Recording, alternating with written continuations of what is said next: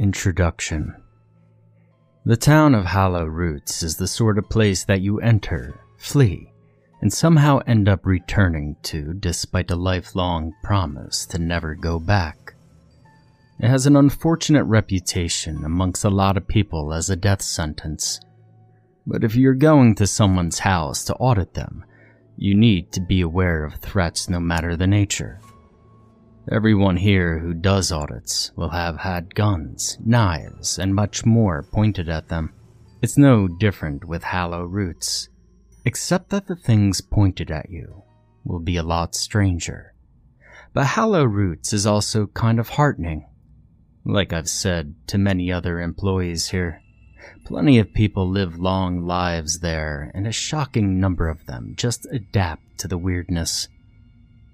It's nice to see what people can just get over with enough time.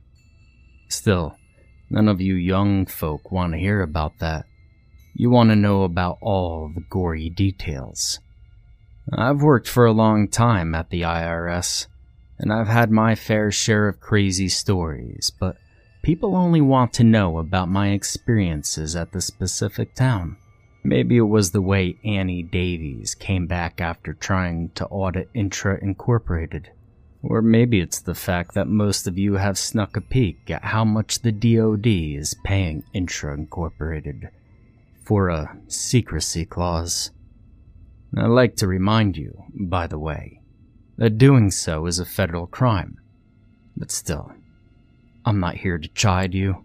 Hallowroots is a poorly kept secret. But when I finally retire, I'd like you to have an understanding of what Hallowroots truly is. First thing you might want to know is that yes, I lost my eye because of Hallowroots. But you might not also know that I lost 1 kidney, 3 meters of intestine, and 1/3 of my liver because of it as well. You might also want to know that you'll never find it in the same place twice.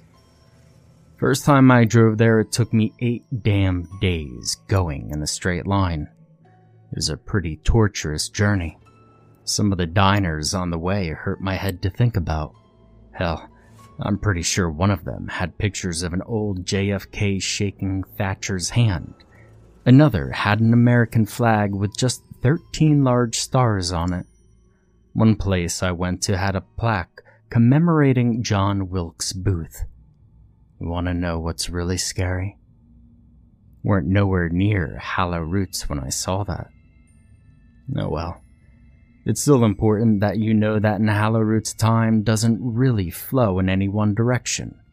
Be prepared to mention a name in passing, like Bush or Cheney, and have the locals look at you like a simpleton.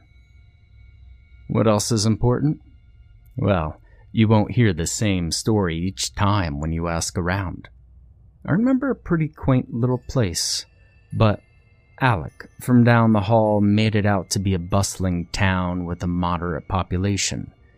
Annie Davies, back before she needed that laptop to speak, called it a frozen shithole, though she always did seem to come back with a wonderful tan. Most people, though, tend to remember the same key details. For one, Hallowroots will always give you a scar no matter what happens.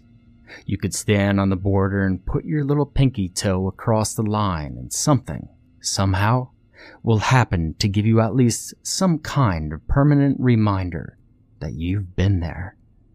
Second thing is, the people there are shockingly nonchalant about their lives. Alec told me once he hit a kid, and his mother was furious that the boy wouldn't be able to take the garbage out on account of his feet pointing the wrong way. Similarly, when I drove into town, I watched a funeral where everyone was laughing and jostling each other. At the time, I thought nothing of it, but later that day I found out it was the funeral of a kid aged 9, maybe 10. There's loads of other quirks. It's just not easy to list them all.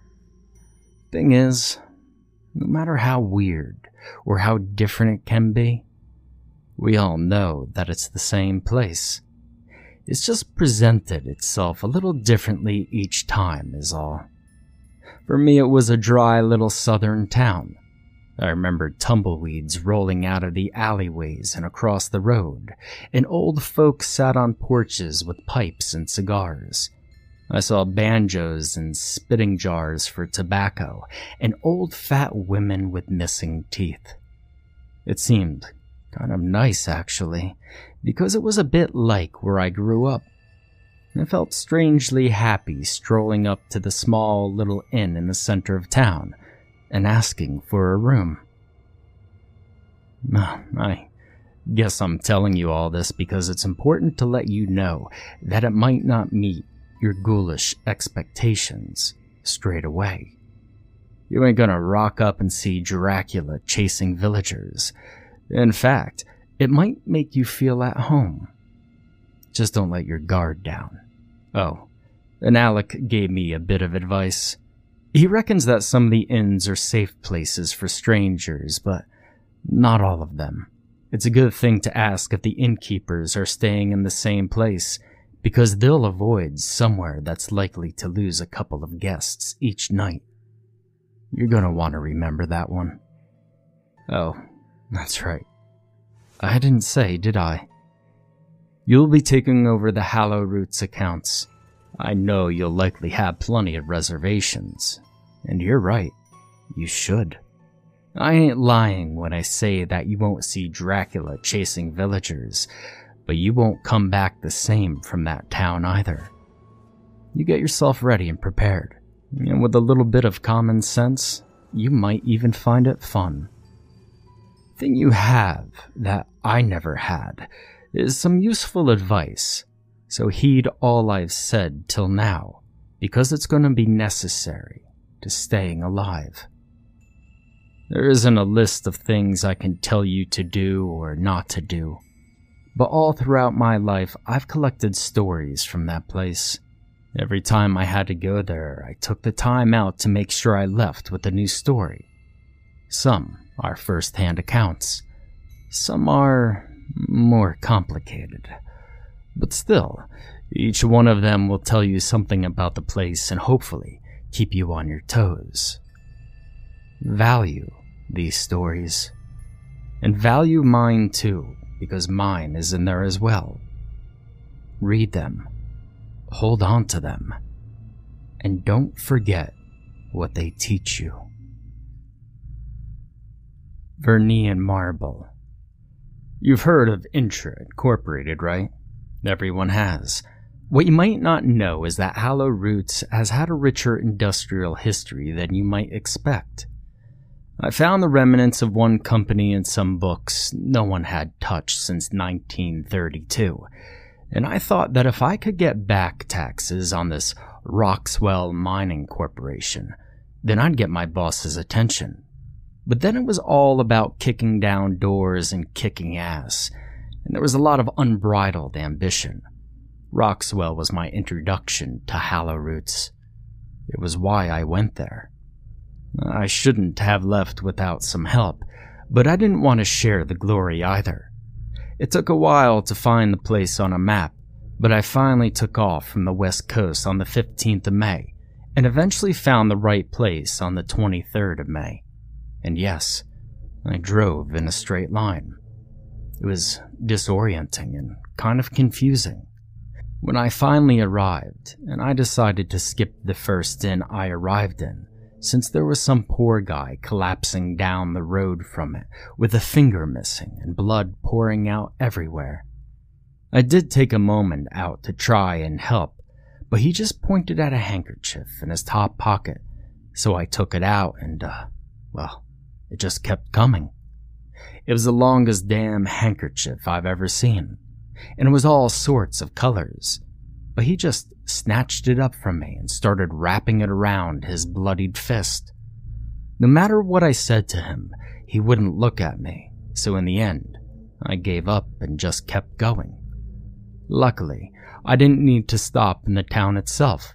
I just kept going along the through road towards the home of Roxwell Mining Company that lay somewhere along the easterly region. You have to appreciate that because I hadn't paid much attention as I drove along, that everything that happened in Roxwell totally rewrote my understanding of the world. It was unreal. The first thing I noticed was the place was in ruins. The building would have been shoddy looking in its prime, and it sat in the middle of nowhere. In particular, it seemed to sit in the middle of some flat, long-reaching fields, which had filled with wheat and corn. I'd only found records of this one particular mine, and it seemed real busy, so it must have been doing something despite the location and lack of mountains. As far as I can tell, somewhere between the buildings and warehouses, the mine itself must have been hidden away.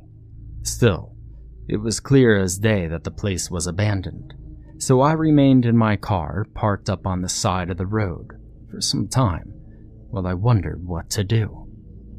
Part of me wanted to call it a day and leave, but I'd invested a lot of my time by this point, so I decided to be brave and enter. There was a lot of piled up corrugated iron by the fence, and the overgrown bushes let me know it'd simply been empty for a long time. When I noticed all the doors were locked, and that they were far too heavy for someone like me to kick down, I kept on looking until I found some iron rungs that formed a ladder on one of the walls. A little pressure revealed them to be reasonably stable. What can I say? I was young and a little bit adventurous. I climbed them, and I wound up on the roof of the first building. The metal beneath my feet felt pretty unstable, so I was really careful as I inched across the rusted ceiling towards a small hatch that was left open. At first, I was just going to look down into a room below, but by the time I clocked an old-timey typewriter and an office chair covered in cobwebs, I began to hear some creaking and fell straight through one of the panels. It was a painful fall, but thankfully, I landed on a large desk which collapsed when I hit it. I think it helped me break my fall enough to stop me from breaking any bones, though I'd still been scratched up pretty bad on the way down. You know when you're bleeding, but the dust cakes the wound away? And it itches like hell, and it stings like a bitch? The palms of my hands and most of my right shoulder felt like that. I stood up and coughed out a lungful of dust and gripped my arm while trying to ignore just how much it had fucking hurt. Looking around, I saw the usual 50s office, but it was hidden away in this kind of sepia darkness. The window to the right of the desk was cracked and let a lot of amber-tinted light through, but not enough to make the place feel safe. Once I'd let my eyes adjust, I limped up to the desk and noticed that the typewriter still had paper in the tray, and once I'd yanked it free, I saw a memo half-typed. All administration staff are instructed to not discuss work details with our competitors, especially intra. And then it stopped. I looked and saw that across from the typewriter were a pair of post-war-style woman's glasses with a smashed lens. It was clearly the receptionist's desk, as it faced the entrance and had its back to a long hallway that led to the facility itself. It was much darker the further the hall went, but I still managed to see one lone little woman's red shoe some distance away. I limped away from the dusty desk toward the shoe.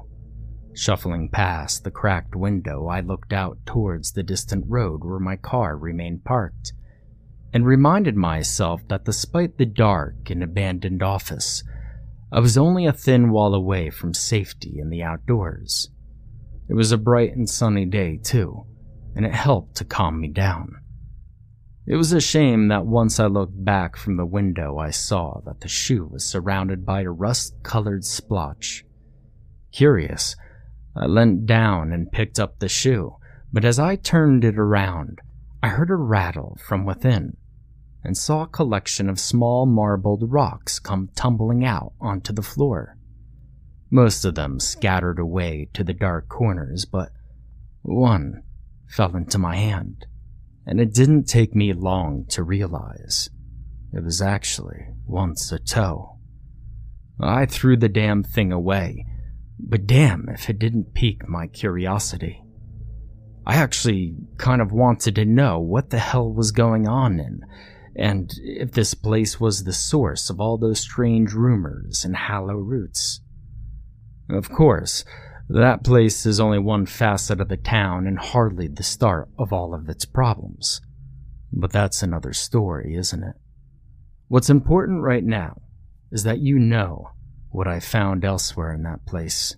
Well, in that back room there was an archive, and what I pulled out of there told me they dug up all sorts of strange things. Not just oil and coal, but remains of old marble rock too large for them to haul up out of there. The last few entries made mention of a sonic engineer coming to test his marble for signs of weakness. I inferred that this made reference to the ultrasound.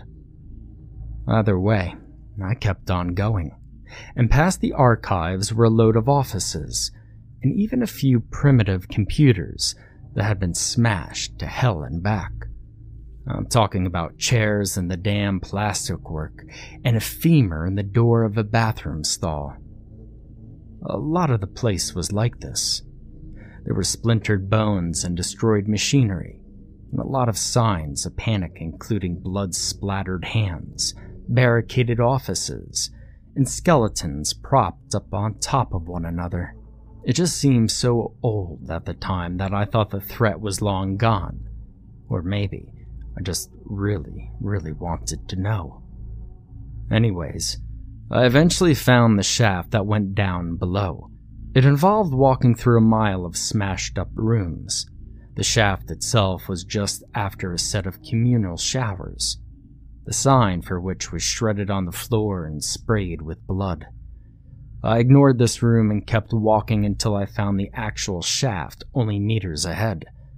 Looking down it, I felt a terrible fear rise up in me. Wide as it was, and riddled with machines, I could see that it was a tremendous rip in the face of the earth. More than anything else I had seen before me, that one sight struck me as a genuine threat to my person.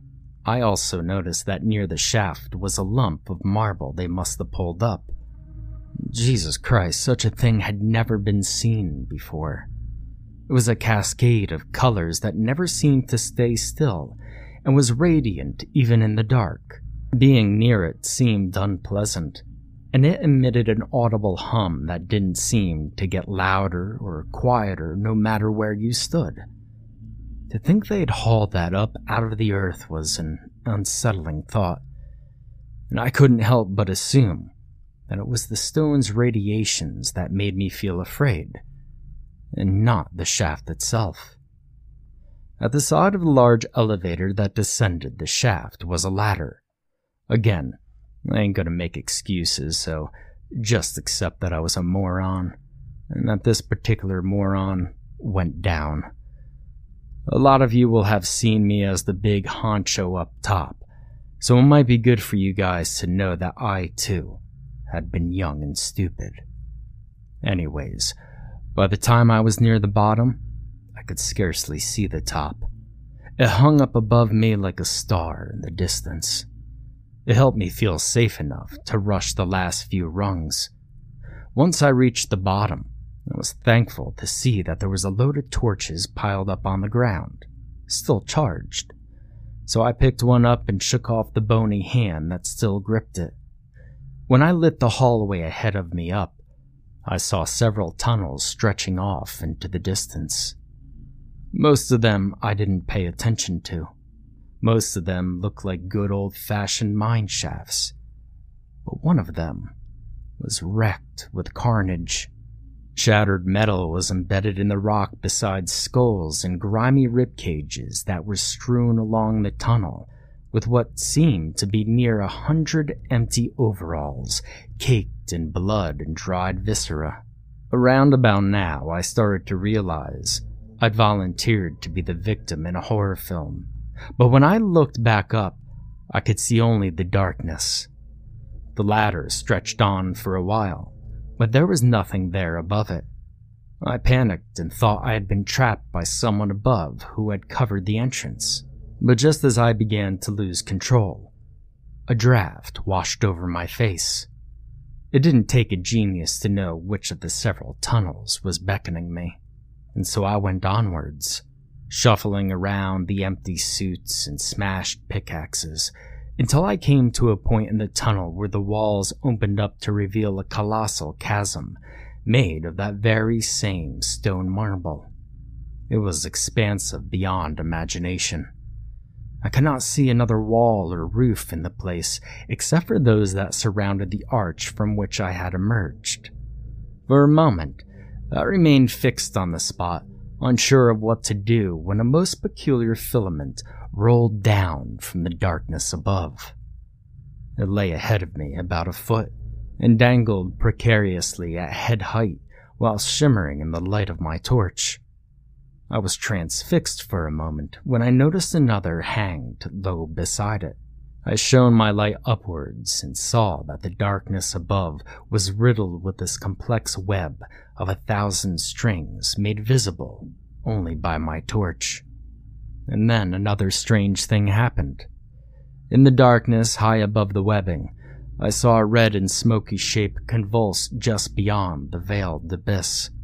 It seemed almost fluid, but it was also clearly solid. It reminded me of fabric in the ocean, or perhaps like a quivering and billowing drop of velvet red ink dropped into black water. I stared at this mesmerizing fleshy movement when, from further above it, some lights started to glow dimly. Suddenly, they flashed much more brightly, and there was a shimmering symmetrical kaleidoscope of bioluminescence. And it dawned on me that I was staring at some sort of colossal thing, most reminiscent of a jellyfish. It floated up in the air like the entire place was the deep ocean, and I couldn't help but revel in the beauty of it all. This thing was at least 50 meters across, and I could see that its tendrils dangled beneath it while it floated alone in the abyss. It really was beautiful. And then its lights went off, and I could see it no more. For a moment I felt sad, but I pushed this aside to appreciate the glory of what I had seen. It was a most strange but enchanting creature, and the knowledge that such an unknown variable could exist was an awe-inspiring discovery that reaffirmed within me some spiritual hope. I wanted to see it again, but as hard as I tried to reach up with my light, I could only glimpse bits of its red and fleshy underbelly. I breathed a sigh of relief and happiness when, for a moment, I saw the belly flare up and glow faintly like it had before. Once again, it flashed suddenly and revealed itself in a glorious halo. But my feeling of joy lasted only for a moment, for I saw something else in the darkness. A gaping maw and white eyes that possessed no intelligence, but whose cornea bore scratches as thick as my arm. I saw the jellyfish swallowed whole in an instant, and watched the tail of the predatory beast whip past me by no more than 15 feet. It was neither a fish nor a squid, nor really anything anyone would ever have seen before. It just was, well, it was a skittering mess of legs, fins, and teeth that was large enough to dwarf the Empire State Building. And it too lit up to reveal that abyss was colossal, and that it was not alone. It and many others like it and the jellyfish it had just eaten bobbed up and down and swam through the air between the ruins of a city carved from the stone of the floor and the walls. I caught only glimmers of towering turrets with cephalopod tentacles coiled around the base, and of glowing eyes set within the darkness of strange and hollow temples. Each step of each building must have been 30 or 40 meters high, and the buildings themselves were simply too large to make any rational sense, even if their architecture was somehow instinctively familiar. This city was at once classical and modern. There were aqueducts, broken and overgrown with strange and writhing growths, and walkways that crumbled onto the floor below. There were pillars and columned ruins that held images of things I could not quite see. For this, I'm rather thankful, and it all seemed to glisten in that shimmering, luminescent marble.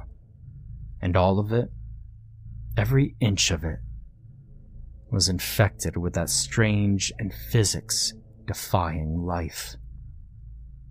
I cried with madness and remained there for some time until I found my stomach starting to feel light, like the moment when you dangle over the edge of a roller coaster.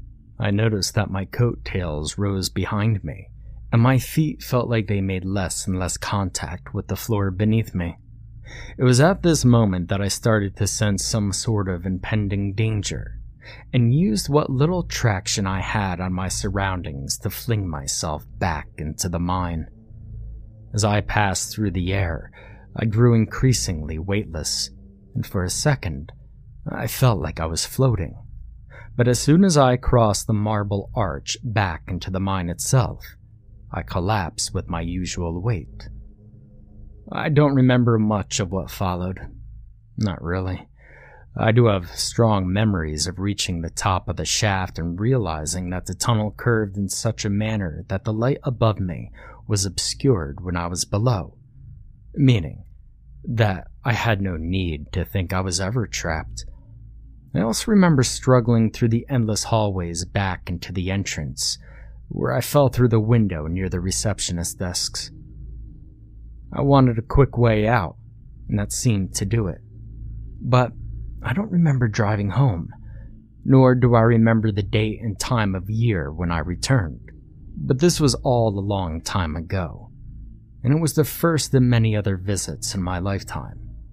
Like I said, Hallowroots isn't that dangerous of a place. You just need to be careful. Like this story, it will reveal as much as it conceals, and it will never let you feel safe or secure in any meaningful way.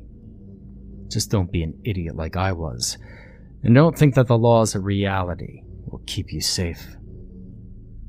If you're still curious, though, I lost my eye while staying in the Moonlight Inn. Some of its permanent residents have a perverse understanding of the old saying, "It's all fun and games until someone loses an eye." I kept telling them that the saying didn't confer a desired unit of fun. I lost a third of my liver due to alcoholism after my first trip. I know that's cheating, but I feel like it counts. A kidney of mine was borrowed by some rather unpleasant fellows who ran a butcher's shop in town, but who were later chased out by unhappy residents. And the 3 meters of intestine? I'll just say that Intra Incorporated hated their tax audits, and that you should never drink the coffee that they give you. The Moonlight Inn. The Moonlight Inn wasn't just old, it was also in a sad state of disrepair. Stella, the night clerk, liked to comment that the name was appropriate, seeing as some of the guests could actually see moonlight through the cracks and holes in the ceiling. Still, it was a historic motel, and most known for being haunted, so it tended to get visitors who weren't as interested in a good night's sleep as they were in a heart-stopping scare. It was those thrill-seekers who kept the shabby motel in business, but most of them left disappointed. The ghosts who inhabited the crevices and pockets of the old rooms rarely showed themselves to those who called out for them. And why would they want to? Most of them hadn't been sociable in life, and there was no reason for them to be sociable in death. Yes, the dead liked their peace, And that could be said for certain. Yet, every once in a while, an especially intriguing guest could entice them from their crevices. Whoop, whoop, whoop. The car with 2 flat tires made a garbled sound as it limped into the motel's parking lot. In addition to the deflated tires, the car was covered in a brown, viscous fluid that seeped into its joints. Its wipers had left thick streaks along the windshield that the man could barely see through. Stella briefly looked up from her book as the car slowed to a stop. The exasperated driver killed the engine and looked at the motel in front of him. He glanced at his watch, then back at the motel. Sighing, he finally reached into his back seat, grabbed a trunk, and walked to the front office. "Got some trouble with your car?" Stella asked without looking up from her book.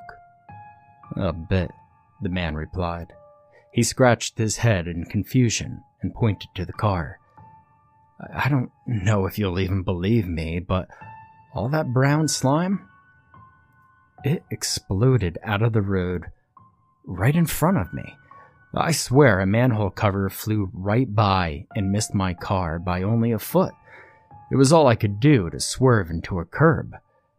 He shook his head and continued in an exasperated tone. "What a night." The man sighed and suddenly took notice of the peeling wallpaper around him. "Is this the only motel in the area?" "The Wagon Inn is about 3 miles up the road. It might be more to your liking." Stella ventured in a dry tone. Looking out the window, the man contemplated the condition of his car. "Nah, I'd better just stay here for tonight. Make the best of every situation, right?" His dour expression suddenly gave way to a smile. "Complaining about my circumstances won't fix them, but an upbeat attitude will make them go down easier." Stella reached down and pulled out a set of sheets. $20 up front, she said. The man placed the $20 bill on the counter. Then, with a wave of his wrist, he produced a flower, seemingly out of thin air. "This is for you, my dear."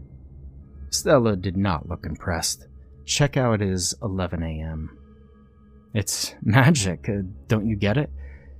"Yeah, I saw what you did," Stella droned. "You pulled it from your sleeve.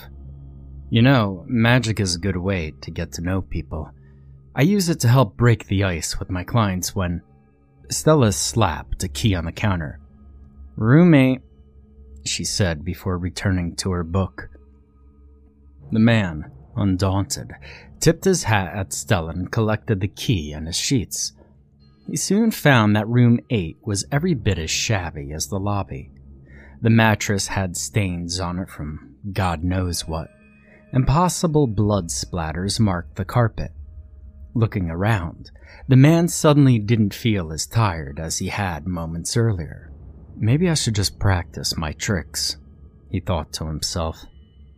Sleight-of-hand tricks were a source of great pride for the salesman, and he found that the move towards a potential sale was often greased by a feat of the impossible. The key, of course, was to always practice. Dexterous hands needed a workout, just like any other part of the body that one desired to keep in top form. He retrieved the deck of cards from his trunk and deftly shuffled them with one hand. Sitting down at the rickety table, he spread them out atop its surface. "Pick a card," he said to nobody. Responding to his own request, he closed his eyes and randomly grabbed a card from the pile. He held it up momentarily, then shoved it back into the pile. He one-hand shuffled the deck, then tapped its top. "And this," he lifted the top card up, "is your card." He chuckled heartily at his trick until a soft, womanly voice sounded out directly behind him. "That was amazing!" The man jumped up, knocking the table over as he did so. He turned around but saw nothing. "Can you do that again?" the soft voice asked in wonderment. "Where are you?" the man asked shakily. "Here I am." Wispy tendrils of smoke appeared before the man. They hung in the air for a moment before they coalesced, and a phantom form began to take shape. The man thought to run out the door, yet his curiosity demanded that he stay, and he watched in awe as the disembodied voice was reunited with its owner. After a few moments, the form was complete, and a slightly translucent woman of about 30 years floated before him. "I'm Martha," she said in a voice that could only be best described as a loud whisper. The man wet his pants as he tried to spit out his name. "I'm Carl." Martha had a pretty face and short brown hair. Her dress might have been red, though it was difficult to tell in the poorly lit room. She repeated her question. "Can you do that again?" with her almost puppy-like expression. Martha looked harmless enough to Carl. Not taking his eyes off of her, Carl kneeled to the ground and collected his cards. He set the table upright and started the trick again, but his shaking arm made it difficult to shuffle. Martha stared at him in quiet anticipation. On his third try, he finally shuffled the cards successfully and spread them out on the table. "Please, pick one," he stammered. Martha pondered for a moment, then slowly pointed her spectral finger towards one of the cards. Without looking at it, Carl picked it up and showed its face to Martha. Taking a deep breath, he reshuffled the cards and tapped the top of the deck. "Recognize this?" he said as he removed the top card and showed it to Martha. "Oh, that's fantastic," Martha cooed. Carl smiled at Martha's enthusiastic response. "I find that magic tricks are a good way to introduce yourself," he said with somewhat increasing ease. "Oh, I see." Martha pondered for a bit. "I have a trick I can do for you." Carl thought for a moment, then replied, "I'm almost afraid to ask what it is." "Look," she said excitedly. Martha leaned her head backwards, and Carl saw for the first time that her throat had been slit wide open. She deftly moved her hand towards her neck, and then promptly pushed it into the open wide slit. Her fingers disappeared for a moment as she pushed them upwards. When he saw them again, they were protruding out of the back of her mouth and dripping some sort of goo. Martha wiggled them and smiled. Carl almost fainted at the sight. Martha pulled her fingers from the backside of her mouth. "Do you have any more tricks you can show me?" Reassessing his situation, Carl looked towards the door again, but decided to stay. Martha, though a bit ghoulish, was still being friendly. He poked through his trunk and retrieved a few items. For the next half hour, Carl entertained Martha with tricks. A red ball pulled from her ear, flowers from thin air. Martha clapped as the magic unfolded. Carl showed her most of his repertoire, and even though a magician shouldn't be expected to repeat his tricks, he obliged Martha every time she asked to see something a second time. His pants had started to dry, and he felt more and more comfortable with the unusual situation in which he'd found himself. As he completed his final few tricks, he noticed Martha glance to an empty corner of the room repeatedly. She finally spoke to whatever was in the corner. "Oh, come out, Hank. Let him see you." A gruff, disembodied voice sounded out. "Yeah, okay." Another specter began forming in front of Carl, and soon the fully formed ghost of a man was present in front of him. Wearing brown pants and a sleeveless t-shirt, the new ghost also sported a shotgun wound in the middle of his stomach. His voice, much louder than Martha's, was directed towards Carl. "Well, I showed myself, so now why don't you do one of them tricks for me? And make it good." Yes." Carl didn't like this demanding new ghost nearly as much as he liked Martha. He got the feeling that Hank was the kind of ghost who didn't like it when people said no to him. He fumbled through his trunk and found his last trick. It was a bit of a gory one, but it was one of his favorite illusions. With exaggerated fanfare, Carl pulled the chopping knife and a wooden, hand-sized box from the trunk. "Here, carefully examine this blade and make sure it's real." He started to hand the knife to Martha, then realized his mistake. Martha, unable to hold the knife, closely looked at it. "Ooh, it looks sharp." She looked impressed. Hank did not. "Well, I assure you it's very sharp," Carl replied. "Now, please watch carefully. I stick my finger in this box." Carl placed the box on the table and pushed his index finger through a small circular opening in its side. The opening was just big enough for his finger to fit through, and the box was small enough so that the tip of his finger protruded from another opening on the other side.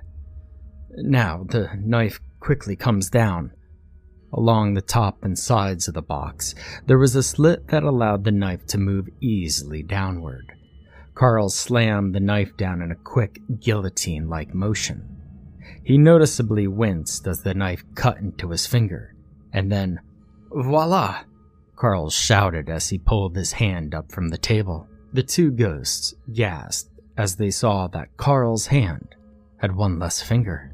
Martha looked back and forth between Carl's hand and the box on the table that still had part of the fingers sticking out of it. Carl smiled as the ghost stared in awe at his trick. "And now I think I like my finger back." Carl pushed the stub of his lost finger back into the box. With his other hand, he covered the entire contraption with a cloth. Only seconds later, he pulled his hand from under the cloth to show them that it was whole again. He put the box back into his suitcase. Martha cooed over the trick, and even Hank gave a begrudging smile. "Can you do that again?" Martha asked with schoolgirl anticipation. Carl's smile dropped. I don't think so." He looked down into his trunk at the fake finger he had just cut in half.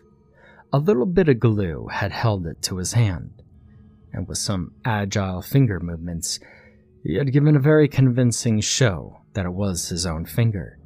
It was a special order prop that he'd bought in bulk, but it was his last one, and it was only good for a single performance. Carl picked up his deck of cards. "How about another card trick?" "Hey, the lady said she wanted to see that finger thing again," Hank said with a raised voice as he rolled his hands into fists. Carl began sweating as he looked desperately through his trunk, hoping to find an unexpected prop finger, or at least another trick he hadn't shown them yet. "Come on," Hank said impatiently. "The lady's getting bored. I want to see that finger come off again, or else." Carl looked toward the door, calculating how fast he'd have to move if he were to successfully run away. He weighed his options and let out a sad moan. Then he reluctantly put the finger box back on the tabletop. He shakily stuck his finger, his real finger, inside of it. Martha, giddy with anticipation, seemed to have no idea that something was different. Carl grabbed the knife, closed his eyes, and spoke. "And now, the knife quickly comes down," he said meekly. He looked up into Hank's angry and impatient eyes. Gathering his courage, he slammed the knife down into the box. His screams were heard throughout the motel as blood started spurting from the openings of the box. When his pain became greater than his fear of Hank, Carl dropped the knife to the floor and ran to the door, passing effortlessly through both ghosts along the way.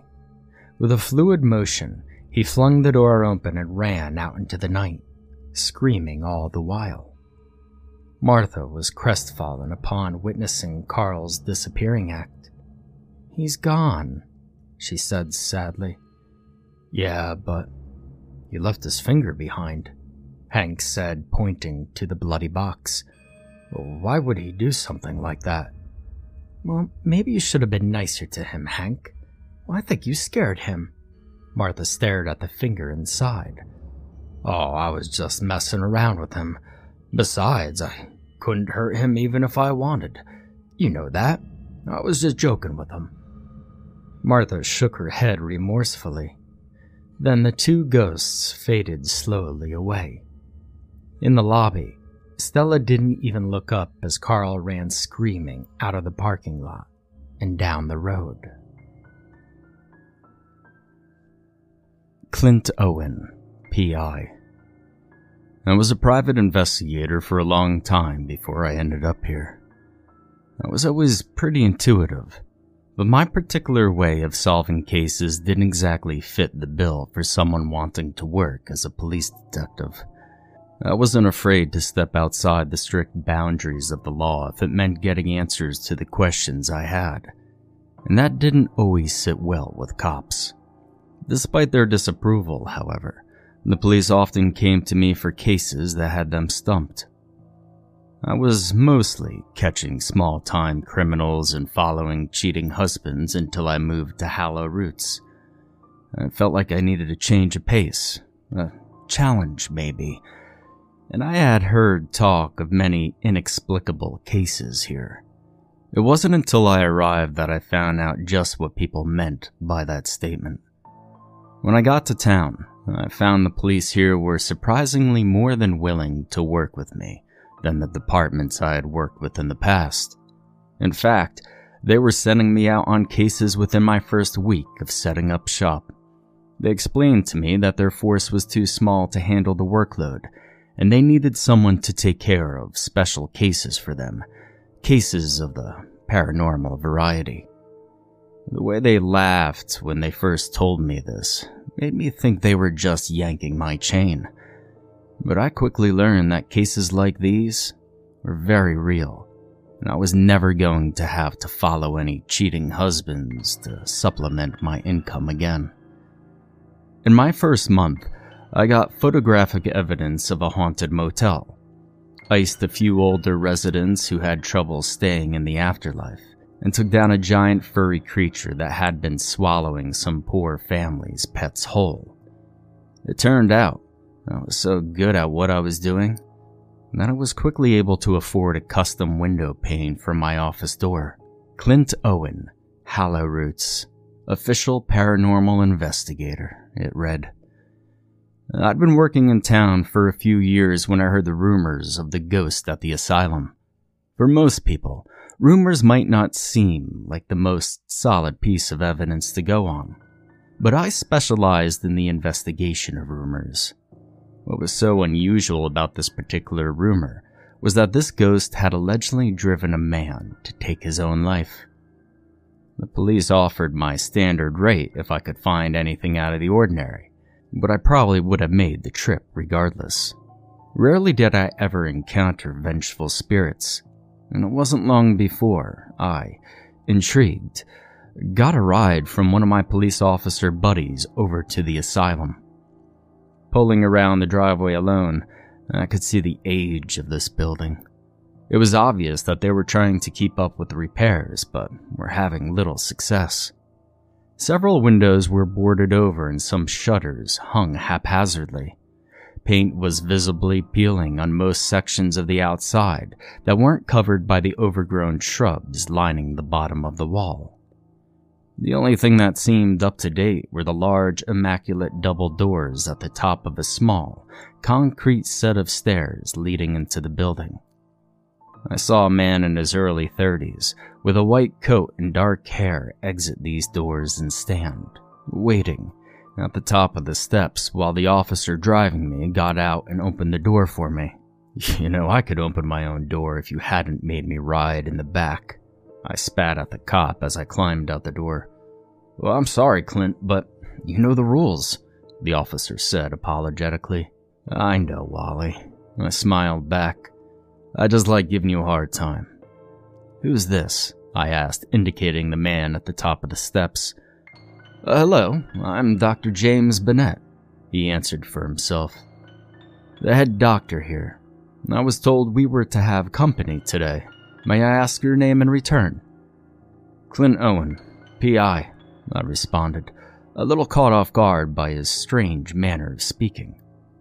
"Ah, private investigator," he mused.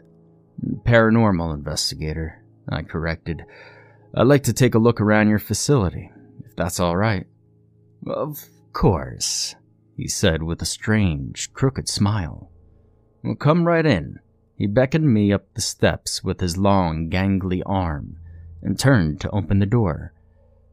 "I'm gonna head back to the station," Wally said, getting back into his car. "Best of luck in your investigation." I gave him a nod as I followed the strange doctor up the steps and into the building. The inside of the building was not as I was expecting at all. The walls were freshly painted white, all the furniture looked new, and everything seemed to be clean. The entrance of the asylum was like the foyer of a large home. There was a small living room to the left and a row of doors to the right with a large staircase in the center, taking up most of the focus of the room. At the foot of the stairs was a small welcome desk. Dr. Bennett brushed right by the desk, and I followed him up to the second story. He led me through a series of hallways, and after a few more minutes of walking, we finally stopped outside a door. "This is my office right here," Dr. Bennett announced, opening the door. "Please, step right in." The office was surprisingly bare. There was a desk with a chair on either side of it, a bookshelf, and a filing cabinet. The desk had only a light on it and a bronze nameplate that read, "Dr. James P. Bennett." "Please, take a seat," the doctor implored as he walked around the desk and sat rigidly in his chair. I followed suit. "Well, we're more than happy to accommodate you here. I must inquire as to the nature of your investigation." "There have been reports of ghost sightings on the premises," I disclosed. "It was said to have even pushed one man to the point of offing himself. Well, I'm just here to get to the truth of the matter." "Oh, I see," the doctor began slowly. There was a slight change in his once welcoming, albeit strange, demeanor. "May I ask where you heard such reports?" "Well, it's the talk around town," I replied. "Rumors are usually where I find the basis of most of my cases." "Well, many of the patients here are extremely delusional," the doctor quickly countered. "They see things that aren't there, and that's one of the reasons they require a whole staff to take care of them. Unfortunately, we occasionally do lose a patient or two, but, well, I'm afraid you'll find the rumors you're chasing here to be just that. Nothing of the paranormal nature for you to investigate." "I understand your concern," I shot back, "but I'm sure you'll also understand why I'm hesitant to take your word for it when there are lives on the line." At this point, the doctor paused for a long time, looking down at his nearly empty desk. Finally, he sighed and said, "Well, I don't want you upsetting my patients by making them think they're under investigation. If you're going to be walking around and talking to them, they need to think you're one of them. You're going to have to wear this." Dr. Bennett pulled a set of white scrubs from under the desk and passed it over to me. I took the scrubs without taking my eyes off of the doctor. I was glad to have been granted access to the hospital, but it almost seemed too easy. The doctor knew something. There was no other reason for his lack of objection and his current aversion to eye contact. I would have to keep an eye on him, I told myself as I changed into the scrubs and handed him my other clothes. The only personal possession I was allowed to keep was a leather-bound notebook in which I document all my cases. Dr. Bennett begrudgingly let me hold on to that and a few pencils to keep track of my investigation. After a brief explanation of the asylum's rules, the doctor wished me well and had an orderly take me to the rec room located off the left side of the first hallway from the top of the stairs. I asked a few questions of the orderly, but the responses were considerably short. Apparently, the first floor was off limits for patients. I asked why, but I received no response. I also found out that the asylum was quite a bit larger than I had previously imagined. The first hallway contained the rec room and various classrooms and offices for working with patients. The next hallway, with Dr. Bennett's office, contained many of the offices and sleeping quarters for the hospital staff. 4 more hallways branched off behind that, which contained the housing for the patients. I tried to ask a few more questions, but as soon as we reached the rec room, the orderly left to attend to other business. I looked around the large, open space broken up by regular support pillars. There was an area with tables, a chess set, some couches and chairs to the right, as well as a large radio set on top of the table, broadcasting some fuzzy coverage of a baseball game to the zoned-out patients dotting the room. This noise clashed with the music emanating from an old record player to the left, situated between 2 more couches and surrounded by windows. There was a regular popping sound created by 2 men playing ping pong on a table just next to the record area. Few of the similarly dressed patients were talking loudly to one another, or themselves. It was difficult to tell. It was adding to the cacophony. The patients here were certainly characters. They spanned many age groups and had several different looks about them, but they all gave off a similar vibe of not really being present in their own bodies. They all wore matching scrubs, but a few supplemented the look with glasses, robes, hats, and colorful scarves. I wandered around the room a bit, making eye contact with a couple of them, and even listening into their rants. I finally settled on a couch right across from an older gentleman, huddled in his robe and staring off into space as the music from the record player washed over him. "Hello," I said. "My name is Clint." He opened his mouth slightly, and I leaned in to hear his response, but I quickly realized he was wordlessly singing along to the music. "What's your name?" I continued. Still nothing in the way of a response. I was about to try again when one of the ping pong players jumped in. "You're wasting your time, he doesn't talk." I glanced up to see the man not even looking at me as he continued to play ping pong.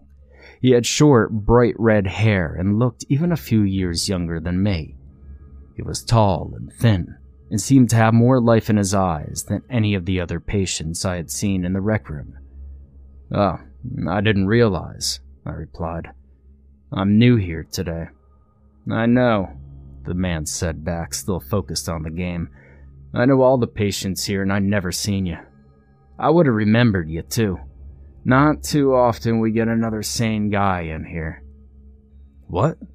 I tried to keep my composure. I promised Dr. Bennett I wouldn't blow my cover. Every other person here is crazy. Benny here is the most sane guy in this place other than me, and, well, he's crazy as hell," he said, indicating his opponent. "I would have remembered somebody like you who has at least some of his marbles." I babbled something else to try to brush off his accusation, but he didn't seem to care. To be honest, he caught me a little off guard with his mannerisms. Compared to the other patients I had seen in my short time in the rec room, he really did appear sane. "Were you an employee or a casualty?" he questioned. "What?" I honestly had no idea the basis of his question.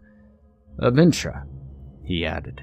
He could clearly tell from my confused expression that I had no idea what he was asking, so he continued to clarify. "Everyone here is either a former employee or a casualty of Intra." "Oh, neither. I began before trailing off. Force of habit had caused me to begin my normal introduction, but I was starting to think maybe that wasn't such a bad idea. Sure, I had agreed to be undercover, but my loyalty was to the case, and not some doctor who clearly had something to hide. Plus, this guy really seemed to be sane, and it wouldn't hurt to have some inside help on the case. I decided to go for it. I'm Clint Owen, paranormal investigator, and I'm here on a case. The red hat's opponent, Benny, gasped and dropped his paddle. The ghost? I nodded, and for the first time, the redhead turned to look at me. He sized me up for a few seconds, unsure if he could trust me. Finally, he broke into a smile. No shit. Well, you're exactly what we need, the redhead said excitedly, extending his hand for a shake. My name is Frank Belmont. This is my roommate, Benny. He's nuts. Benny stepped around the table and shook my hands as well, though with much less strength. Well, we've been seeing this thing for months. Benny most of all, and the docs would not listen to us. Well, I can't believe they finally hired someone to look into it. Well, the hospital didn't hire me, I replied, watching the initial smiles fade from their faces. I'm actually working with the police. Frank's face lit up again. Well, even better. The docs here are hiding something. It's better to be working outside their radar. What do you need from us? Well, for starters, I need to know what you know about the ghost, I said, taking out my notebook and pencil. Oh, geez, where to start? Frank began. I've been in here 6 months or so and everything seems to be normal. Well, as normal as they can be when you're surrounded by lunatics. One day, Benny mentioned something about a ghost. I didn't even think nothing of it. That's classic Benny bullshit. He won't drop it for the next few weeks, though, and I start to think he's really losing it. That is, until I sees it, too. It was one night when I was feeling a little hungry after hours, so I break out of my room for a little midnight snack. I'm just finishing up in the cafeteria when I hear this noise. I look up and see some figure over in the corner of the room. I assumed it was one of the orderlies trying to scare me. They're all assholes like that, so I yell at him just to take me back to the room if that's what he's going to do. And that's when this thing turns around and stands up to its full height, and I really see it. It's like 8 or 9 feet tall and pitch black, shaped like a human, but there's something off about it. Animalistic almost. It's got these glowy red eyes and spiky hair that goes all the way from its head down a stripe on its back. It made this horrible sound at me like some kind of tortured howl, and I could see its giant mouth filled with rows and rows of teeth like knives. Well, this thing looks like a fucking killer. Rip to fucking shreds as easy as looking at you. As soon as I saw it full on, I took off back to my room and thank God it didn't follow me. I couldn't breathe for damn near a week I ran so fast. I ain't seen it that well since, but every once in a while I glimpse it outside my room, well, I never see it during the day, but I know it's out there every night. I still hear it screech.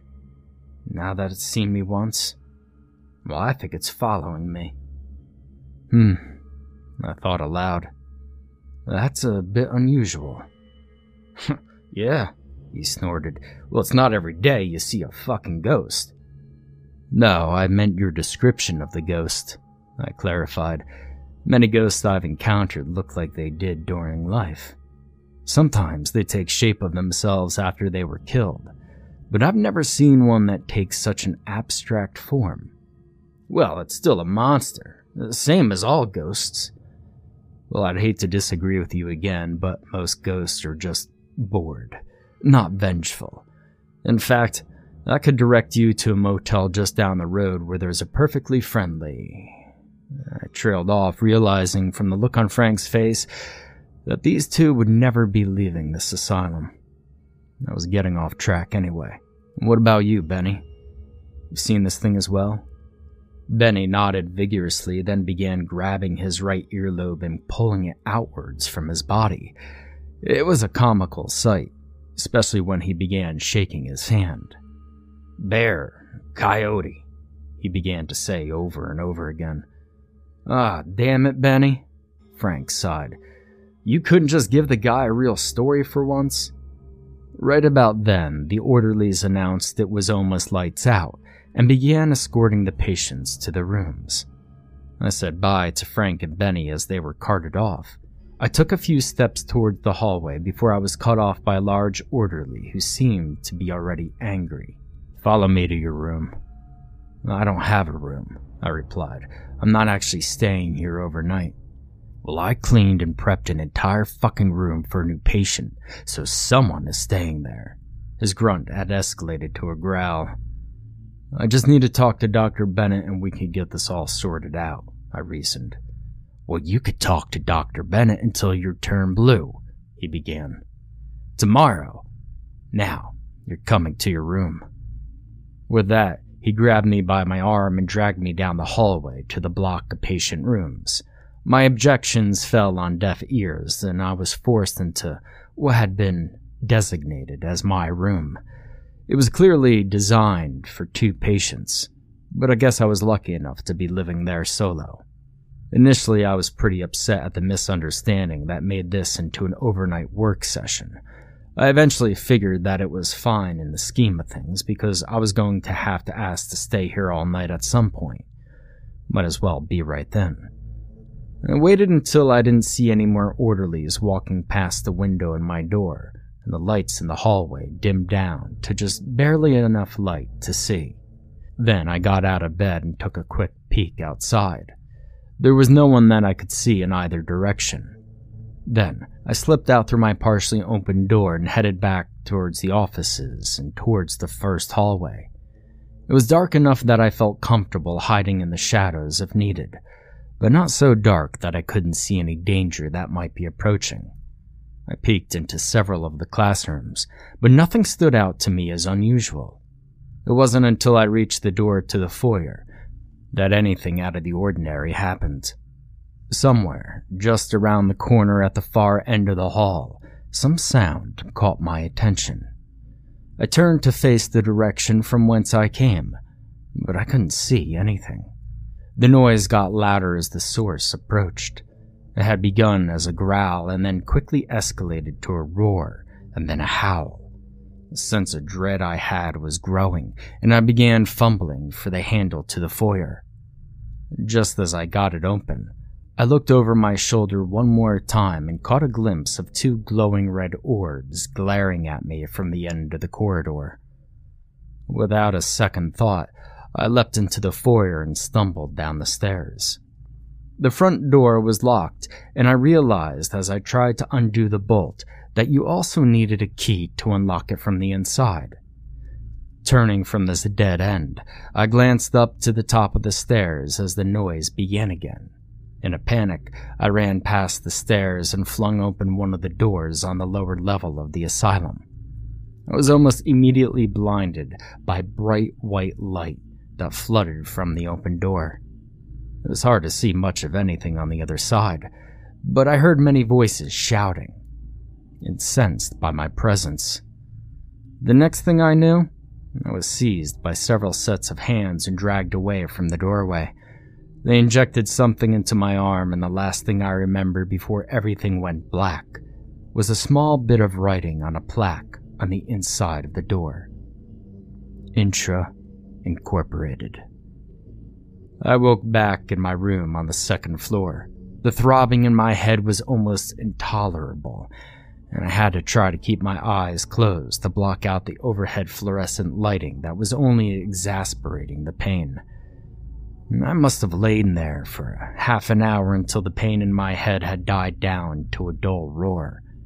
I sat up on my bed and realized by the light of my outside window that it must already be early afternoon. A knock on the door behind me made me jump, and I whirled around to see the faces of Frank and Benny staring into my room from the hallway. I waved them in, and Frank excitedly burst into the room. "Did you see it?" he asked. "Benny and I live 2 doors down, and we saw you walking past our room last night after hours, so we figured you were on the hunt. We didn't see you in the rec room this morning, and we got all worried. We're glad to see you alive and well. I hope you got that bastard." I barely saw it. I began slowly, my voice weak but slowly gaining strength. It chased me down the front of the hallway and cornered me at the door. I tried to escape on the first floor, but someone brought me back here. I trailed off, gingerly rubbing my head. Benny's eyes widened. No, stay up. Oh, shit, Frank groaned. If they caught you, you're in trouble. They'll probably check your room, specifically at night. There's no chance of you sneaking out anytime soon. Maybe you oughta... Intra Inc. I interrupted, remembering something else from the last night. You mentioned them yesterday. I know they've been in business around town for a long time, but I don't know much else about them.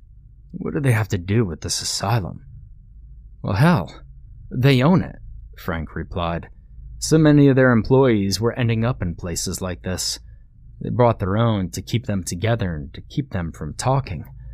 I ended up here after I lost most of my memory working for their R&D department, and Benny went nuts after they sent him to investigate an old mine they bought. Ask anyone here who can still talk. Well, they'll tell you, they had some run-in with Intra. The docs don't say anything, of course, because Intra pays them enough to keep their beaks shut. But sometimes the orderlies let something slip. I was so engrossed in what Frank was saying that I didn't see Benny anxiously indicating the door until it slammed open and a grumpy orderly filled the doorway. Owen, he grunted. Dr. Bennett needs to see you. Frank gave me a sympathetic glance. Hey, find us later, he said before he and Benny slipped into the hallway. I stood up and followed the orderly down the hall and to Dr. Bennett's office. We walked in silence, partially because of the pain still plaguing my head, and partially because I knew this orderly was unlikely to tell me anything at all. He opened the door for me and followed me in, standing just behind me as I stepped into the office. Dr. Bennett looked up at me from his desk, giving me another one of his unsettling smiles. It pleasures me to see you up and about today. Well, I heard you slept pretty soundly last night. Yeah, remind me to thank your goons for their assistance, I retorted, watching a smile flicker for the briefest moment. Well, I apologize for the manner in which they subdued you. But that is just hospital protocol, I'm afraid, Dr. Bennett explained. I don't meant to interfere with your investigation, but the rules of this hospital must be followed to the letter. Are these the hospital rules, or are they directly from Intra? I asked. Or is there even a difference? The smile completely vanished from Doctor's face. Well, I don't know what you're referring. Cut the crap, I shot back. Well, Frank told me everything. Mr. Belmont is a conspiracy?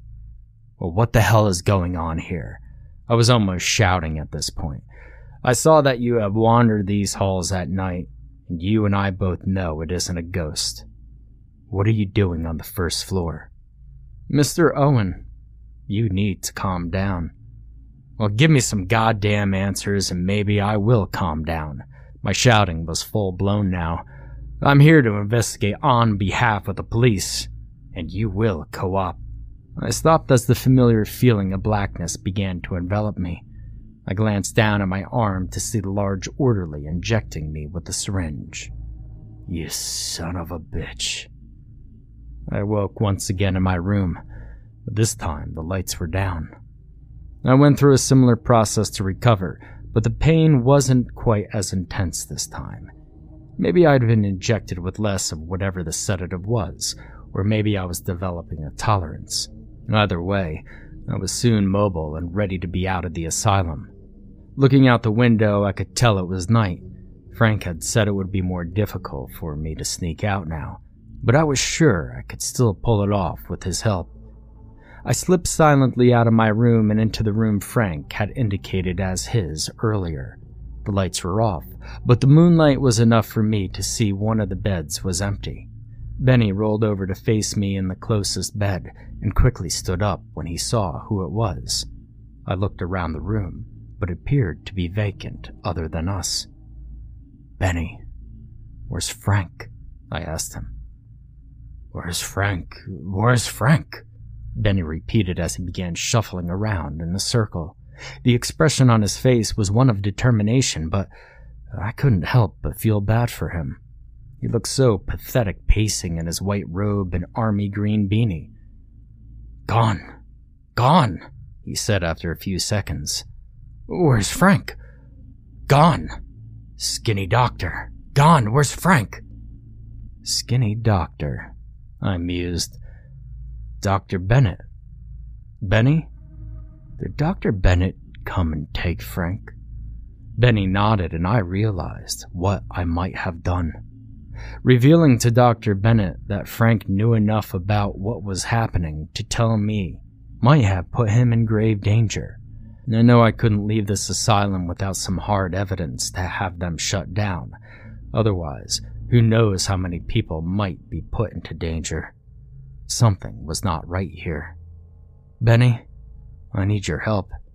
I'm going to break into Dr. Bennett's office, and then I'm going to escape from this goddamn forsaken place. I need you to not tell anyone that you saw me tonight, okay? I'm going to come back with the police, and we'll get you out of here." Benny nodded, and I left their room, heading down the hall. It wasn't long before I heard the scuffling of Benny's slippers behind me, and I realized he was following me. I stopped at the end of the hallway and looked back to see his hunched silhouette moving slowly towards me. "Benny, go back to the room. I'll come and get you tomorrow." I could see him nod, but he continued moving closer to me. I waited for him to catch up and tried again. "Benny, just go wait in your room. It's not safe out here." No sooner had I said those words when I heard a familiar sound and my stomach dropped. At the end of the patient living quarters, a large black figure turned the corner. Its jaws were opened wide as it continued its howl, and I could feel its red eyes locked on us. It stood there for a second before it charged. It was maybe 100 yards away, but it moved with terrifying speed. "Benny, run!" I screamed as I took off down the next hallway. I was in pretty good shape at the time, and it didn't take long for me to reach the junction where the front hall with the rec room connected to the rows of doctors' offices. I chanced to glance over my shoulder, and I realized, to my horror, Benny was barely 10 feet away from where I had started running. He was shuffling along as fast as he could, but he was making almost no progress. I stopped and turned around to go back for him, but it was too late. I still remember the look of sheer terror on Benny's face when the dark figure rounded the corner behind him. There was a loud crunch of smashing ribs as a clawed hand of the beast exploded through the front of Benny's ribcage, right where his heart must have been. In the span of just a few seconds, Benny's life was extinguished as the monster destroyed his body. I made eye contact with the figure for a brief moment. It seemed bigger than I remembered, and at this closer distance, much angrier. It was not ingesting the remains of my friend. It appeared to just be destroying them for the sake of doing so. I turned away from the gruesome scene and fought back my tears for Benny as I continued my sprint to Dr. Bennett's office. I could hear the monster behind me as I stumbled through the door and slammed it behind me. I turned the deadbolt and stepped back several feet, hoping it would hold. There was no window in the door for me to watch, but I almost felt grateful for that at this point. The monster began banging on the door with enough force to rattle the hinges, and I jumped at the sound, falling backward over the desk and knocking all of its contents onto the floor. And as I lay there on the floor, fear gripped me more tightly than ever before. I knew there wasn't a lot of hope the door would hold up, and even less hope of me escaping this place. I pictured myself being torn apart like Benny, and I wondered how much pain I would feel, how quickly it would be over. I looked around the room hoping to find a weapon of some sort. Instead, my eyes came to rest on a file laying on the floor, illuminated by the moonlight. I must have knocked it off the desk when I fell, The little tab on the side read, Clint Owen. I don't know why I took the time to read it in such a dire situation. Maybe I had become numb to the idea of my own death, or maybe I just wanted to learn as much as I could in case I was able to escape. For whatever reason, curiosity got the best of me, and I opened the file. There was a single sheet of paper inside. Clint Owen is a 31-year-old male brought in by the police. He appeared to suffer from the delusion that he is a paranormal investigator working for the station. He has justified his time here by telling himself he's working a case and needs to investigate ghost sightings. He has already shown himself to be a hostile, delinquent patient who encourages the paranormal thoughts of others. He is a danger to himself and patients around him. I recommend solitary care. Signed by Dr. James Bennett. Took a second, but it finally clicked.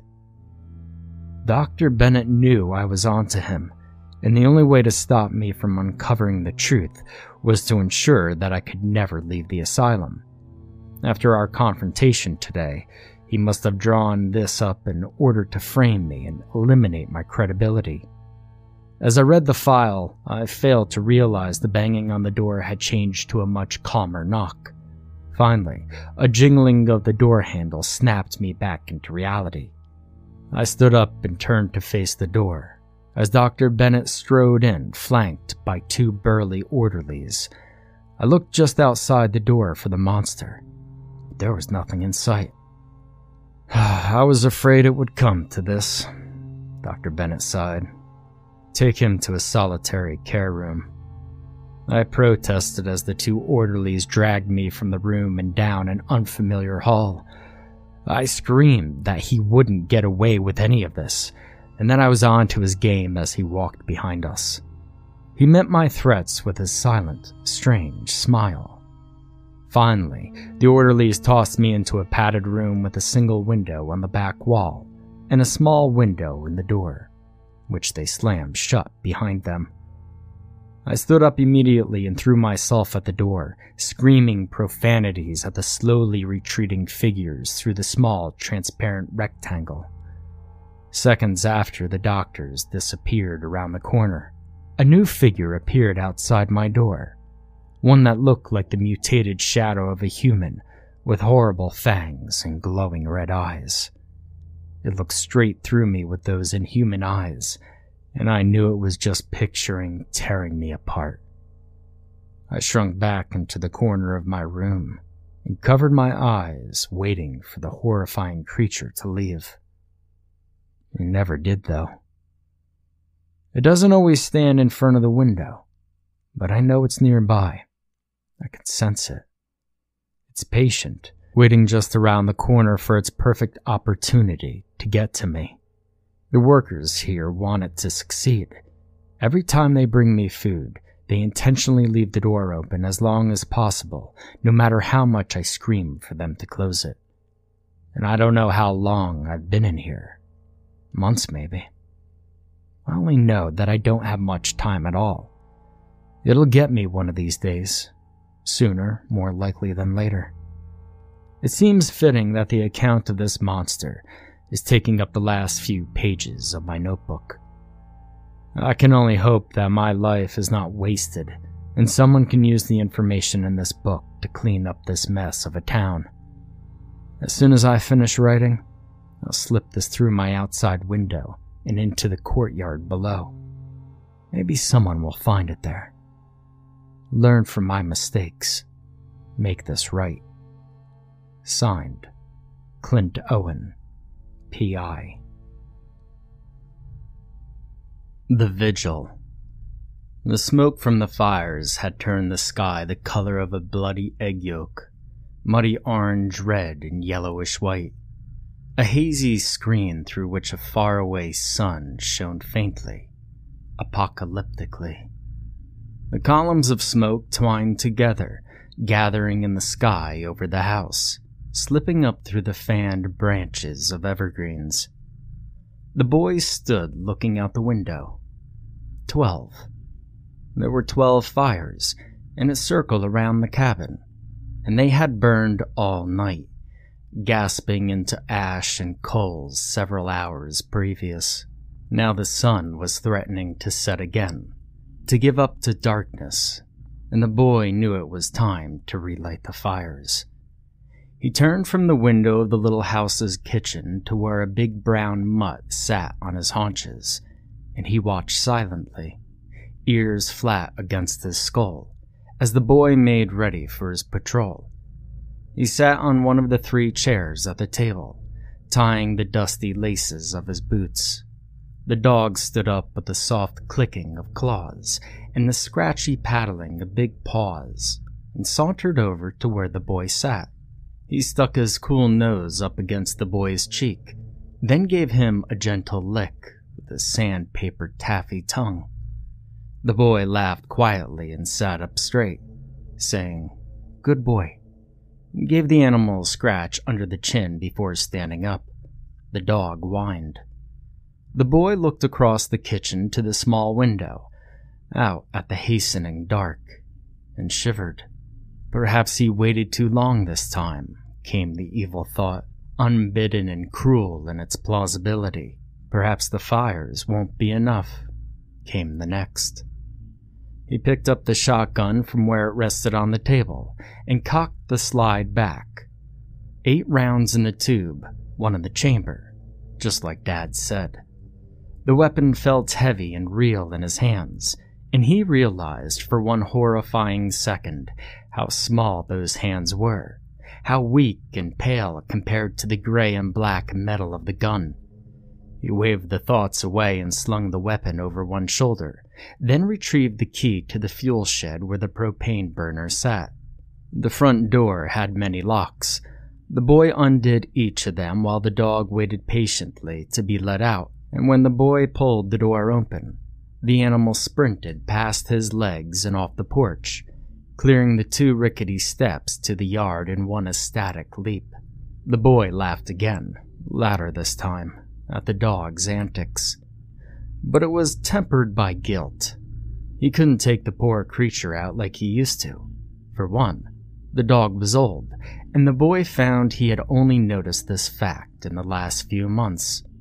His black nose was gaining a fringe of white hairs that were spreading down along his jaw, frosting his lips and outlining the grayish pink of his gums. And he was slower than he used to be, taking extra effort to get up and lie down. Even now, as the boy was closing the door behind him, the dog clearly seemed to be regretting the jump from the porch to the ground. He eased painfully onto his haunches as he waited for the boy to finish with the door. "Careful," the boy said. "I can't fix a broken leg." The dog cocked his head to the side, his slack mouth closing in confusion.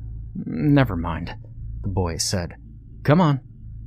The 2 of them walked to the shed where the boy retrieved the propane weed burner from under a tattered green tarp.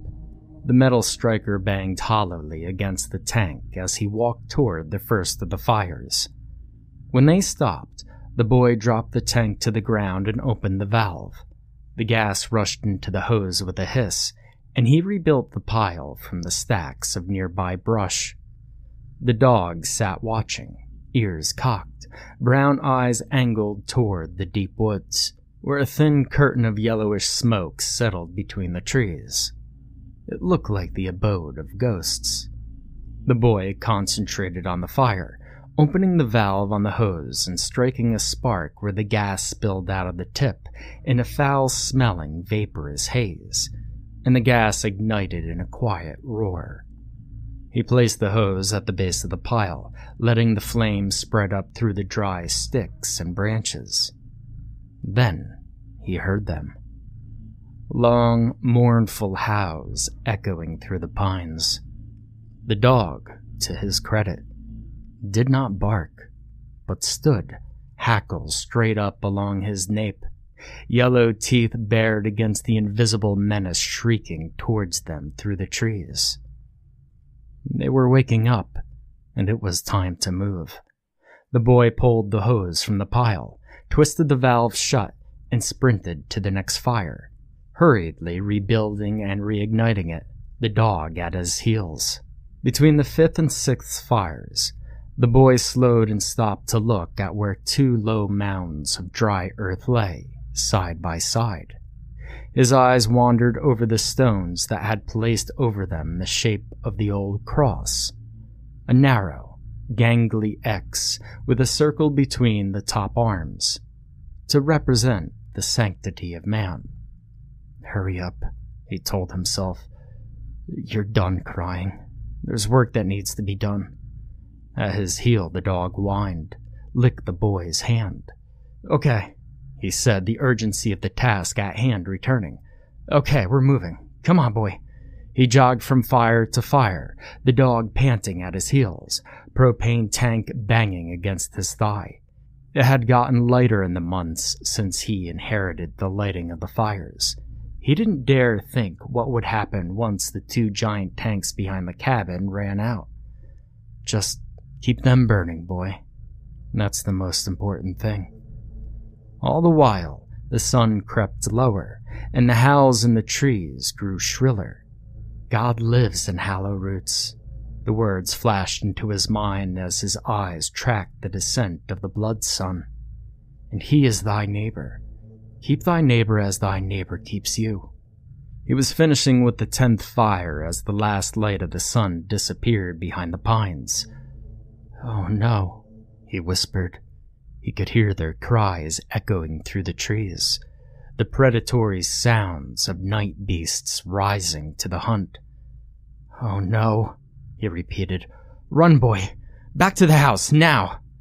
He turned and sprinted back toward the cabin, discarding the propane tank and readying the shotgun as he did so. Losing the tank was bad, but if they got him, it wouldn't matter whether he had it or not. He heard them tearing between the trees near the unlit fires, breaching the circle. His only hope now was to make it to the porch, where the old crosses burned onto the surface would keep them out. "I knew it," he thought. "I knew I waited too long. Oh, merciful God, help me." He could hear them behind him, the alien scratching of their limbs along the ground, the groan and creak of their breaths between hideous calls, raising the short hairs along his back. It was almost full dark now, and he was feet from the porch when he realized the dog was no longer at his side. "Baron?" the boy yelled. "Baron, where are you?" As he leapt up the stairs, he heard his answer. They had dragged him into the forest beyond the flames. The boy turned, listening to the savage sounds of Baron's last stand, heard the defiant growls and anguished bellows as he fought the things in the woods for his life. "There's nothing to be done."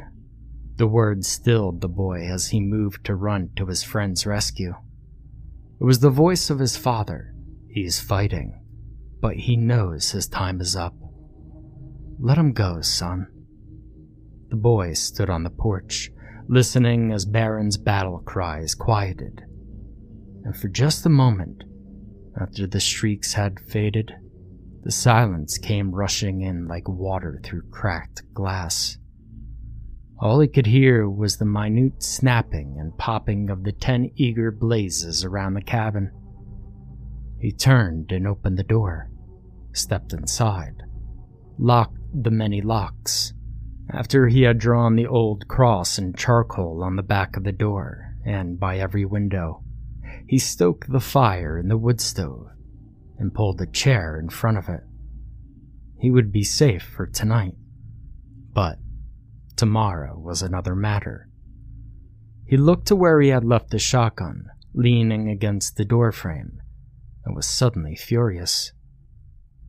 They hadn't even let him fight. They'd just taken Baron and left him alone. It seemed the old maxim still rang true. Hallowroots scars us all. "God is thy neighbor in Hallowroots," the boy muttered, "and I shall keep him as he keeps me." Outside, the 10 fires continued to burn, and the smoke that hid the stars was like a fog that no sun's heat could burn away. Slaughterhouse. I found Hallowroots driving on my way from Red Deer to Thunder Bay. A quaint little place. It interested me. And as it was on the way, well, I figured I might as well stop for the night. I found it to be my delight, a place that seemed to be off the grid, so to speak, and had been left behind by the turn of the century. I drove in my 2009 Subaru and found there to be no paved roads, and to my surprise, no cars whatsoever. This made me need to focus on driving through the narrow streets and couldn't see the town like I had wanted. Because of this, I was in a hurry to explore the town, so I tried to find a hotel to check into as quickly as possible. Finding the closest inn, I parked my car along the street, as I couldn't find a lot. I opened the doors, the clicking noise of the lock startling me. I shivered, goosebumps running up my back, and realized that my hands were shaking. I assumed it was from the drive over, but I'd be lying to say I felt comfortable in Hallowroots. The lack of modern technology in general was eerie, to say the least. The gray skies and small wooden buildings seemed to stare down upon me, judging me, telling me to move on from this town. I looked up at them and tried to say that I wanted to leave, but I realized I had already stopped for too long to get to the next town before dark. My footsteps echoed against the boardwalk as I walked to the hotel. As I did this, I noticed a smell unlike any other I could recognize. I wasn't able to place it, but I knew there was at least hints of gasoline fires somewhere. I wondered why, considering that I couldn't find a single piece of familiar technology, especially nothing to do with pumping gasoline. I became worried that I might not be able to make it to the next town, but was snapped out of the thought by a crow's shrieking cry. I looked around, then up at the inn, feeling even more out of place than I had before. I cautiously went towards the doors, the steady treading of my footsteps whispering a message of my arrival. I opened the door, a steady creak announcing my presence to everyone in the inn. The sign hung over my head as I walked through, making me realize yet again how out of place I was. I didn't want to be stared at by the locals, so I tried to be low-key, but I couldn't help but wonder what was going on with the locals and their strange, pioneer-like customs and old-timey dress. The inside of the place was made of straight wooden walls, with some boards crudely hammered on over large cracks in the wall. The kerosene lamps provided tiny sparks of light inside the otherwise midnight black emptiness of the inn. The smell of cedar and booze floated lazily around the place, and the lights gave off a light smell of smoke, which added a feeling of edge to the inn. I walked up to the desk where I assumed I was supposed to get a key to the room, and met eyes with a somewhat strange character that was, I assume, playing poker. The others sitting around the table simply sunk their heads into their cards, or pulled the brim of their hats down so as not to make eye contact. I pressed the little bell on the desk with a sharp tink, and waited for someone to tend to me. After about 15 or so seconds, a woman came walking out from a door and began writing things down in a notebook. "Excuse me," I said. "Could I check into this hotel for the night?" The lady behind the desk looked up at me and asked about my style of dress. I replied that it was simply my work clothes. She gave me a strange look, but inquired no further. I simply requested a key, and she gave it to me, then asked for a small sum of money. I reached into my pocket, the coins jangling as I grabbed them. The metal on metal gave me chills, goosebumps running up my arm like lightning. Breathing out harshly, I handed over my pennies and dimes so that I may stay the night. I put the key in my pocket and started walking up the stairs, each step softly creaking under my weight. I moved quickly, as I was beginning to become unnerved, but before I got to my room, I felt a hand. icy as that of a death grasp on my shoulder. "What are you doing here, stranger?" I turned around, looking for the origin of the voice, and found a man, dressed in casual clothing, looking at me. A red beard ran down his chin, and his hair was cut down to an inch or so. His manner seemed to indicate a level of knowledge about something I didn't have. "You'd best be going. I smell fire, and that means something's going on." What do you mean?" He simply gave me a puzzled look, as if there was something I should know. Sighing, he spoke once more, his voice taking on a much more serious tone, the words coming much more slowly. "The fire means they'll come. They're drawn to it like moths are to a lamp." I looked at him, the kerosene lamps blinking like stars behind him. His brow was furrowed in a worried look, his eyes stern. I was taken aback by this, as I assumed Hallowroots to be a simple town that was strange for the attraction of tourists more than anything, and in no way outright dangerous. He must have seen my confusion, so he just said one thing: "Don't go out after dark." Puzzled by this, I simply nodded and turned to leave. I found my room easily and put the key into the lock.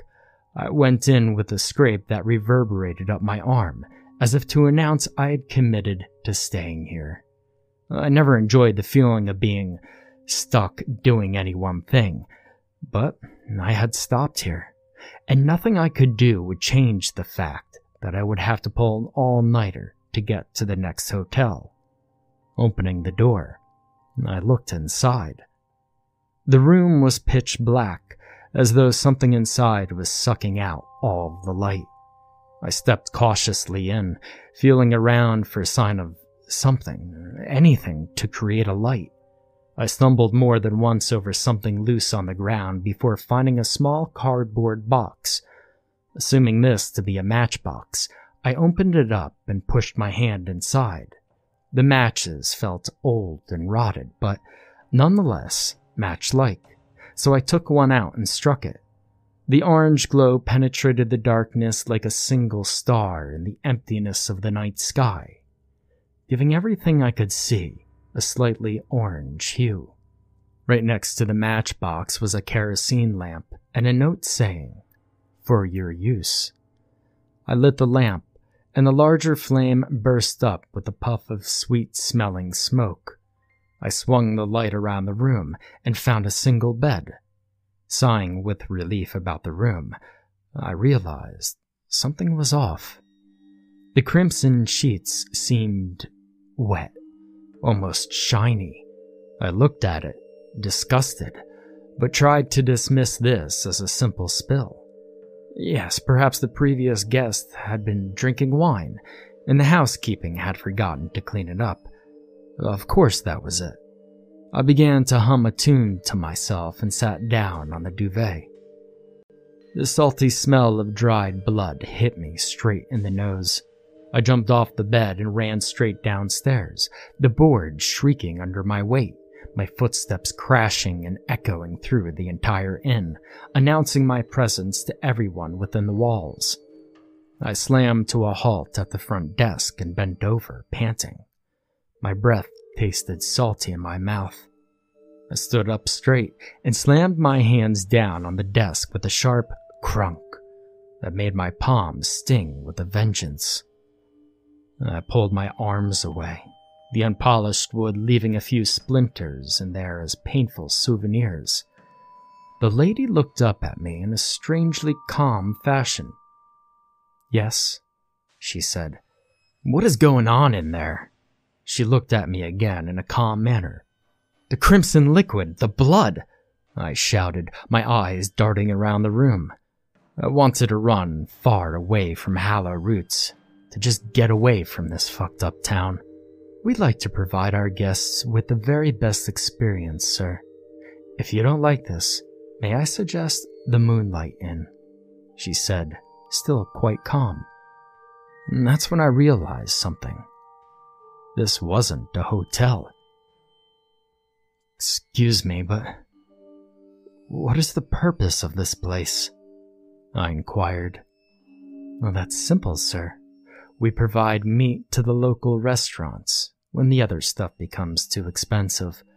If you're simply looking to stay the night, the Moonlight Inn will suffice. I looked around the room, and everything began to make sense.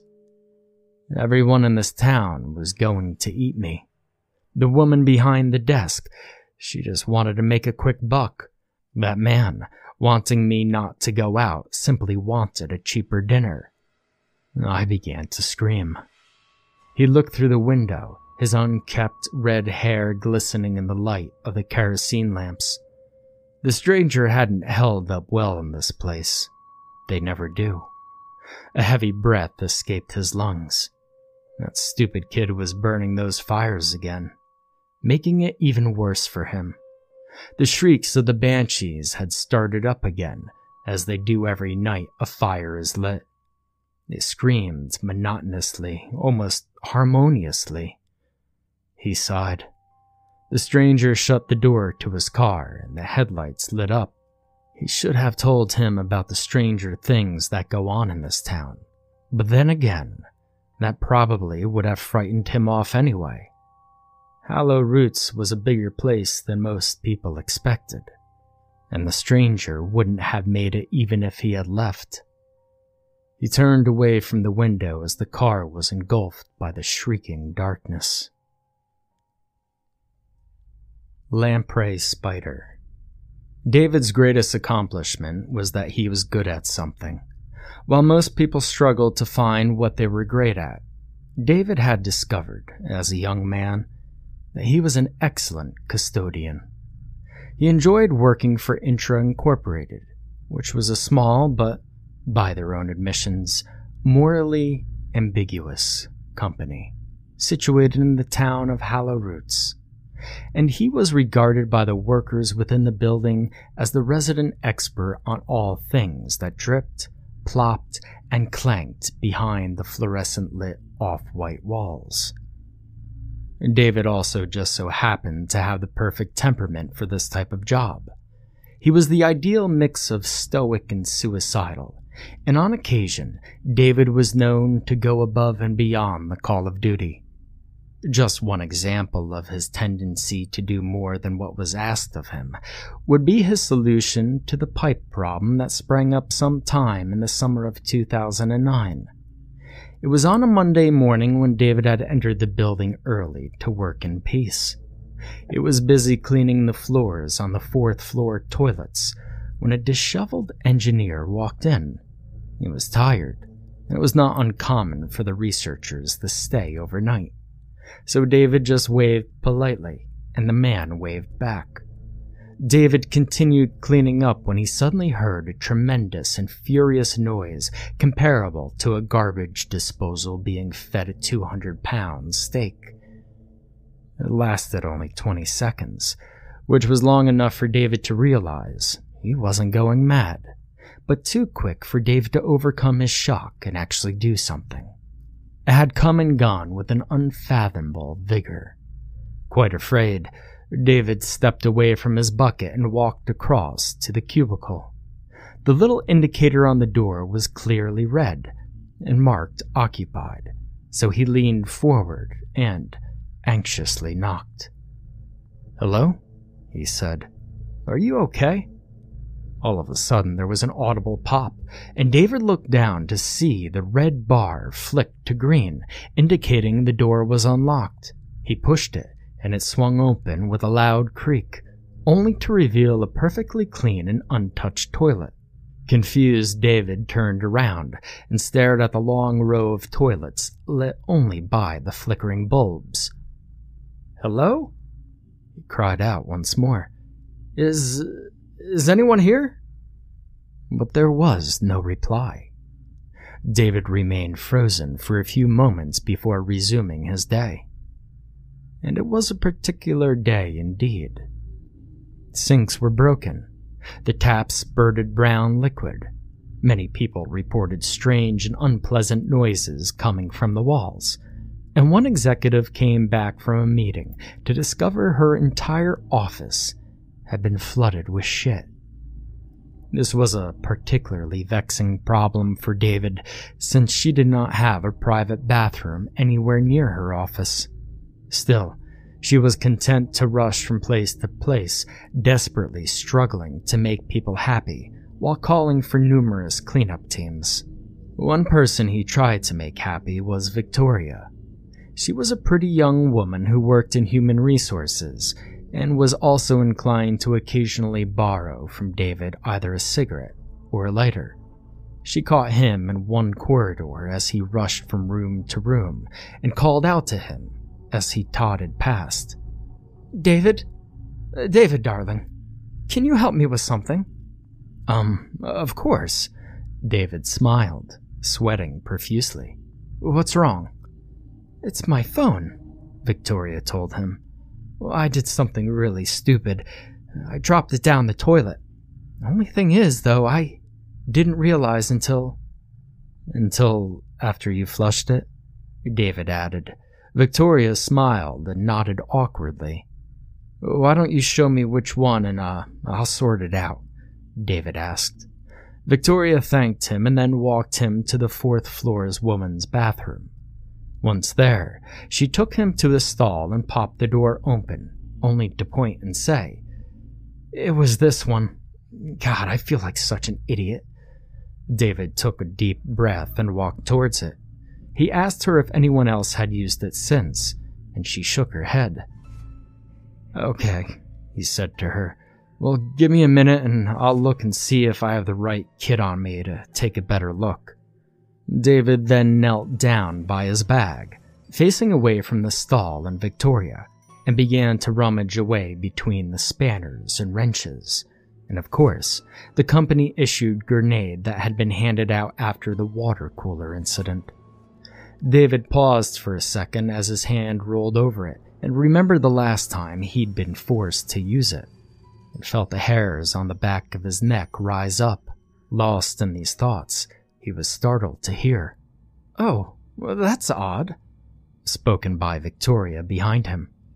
David, sweating and exhausted, merely grunted an acknowledgement and continued to search through his bag when there was a sudden and horrifically familiar noise. David's heart sank and he turned around in time to see Victoria crying and screaming, with a pink and flushed face clamped between her ankles.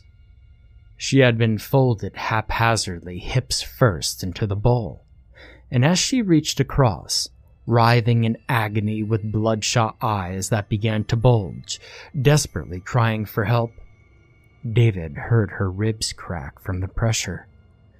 He fumbled upwards and ran towards the toilet, only for the door to slam shut with such force that sent him flying a few feet. David, relentless in his desperation, struggled back upright as quickly as he could, but as he ran towards the shut door, he heard the pop of the lock once more. He stopped dead in his tracks and anxiously looked down to see it was green. Nervously, he gave the door a push and saw it swing open, only to reveal the spotless and perfectly clean porcelain bowl of the toilet.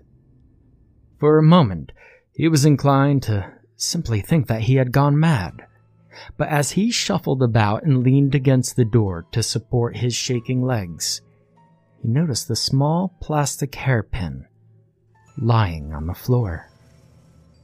He picked it up, stared at it for a moment or two, when all of a sudden there was another interruption. "David," screamed his boss, Angela, "stop sniffing the fucking seats and get out here." David fumbled around for a moment before pocketing the clip and resuming his day, quite clearly in a state of shock. "David," Angela barked as soon as he was in sight, "how the fuck are my boys down in R&D meant to do their research when nothing works?" I don't," David stuttered. "Exactly," Angela cried. "You don't know shit, monkey man. And that's why they have to go through me. Go speak to Ryan. He'll tell you what and where. Now," she huffed. "I need a shit." Angela pushed past David, smacking him up against the wall, and began to walk towards the woman's bathroom. Angela? David mumbled. What the fuck is it, Dave? She snapped. Nothing, he stuttered. Inbred peasant.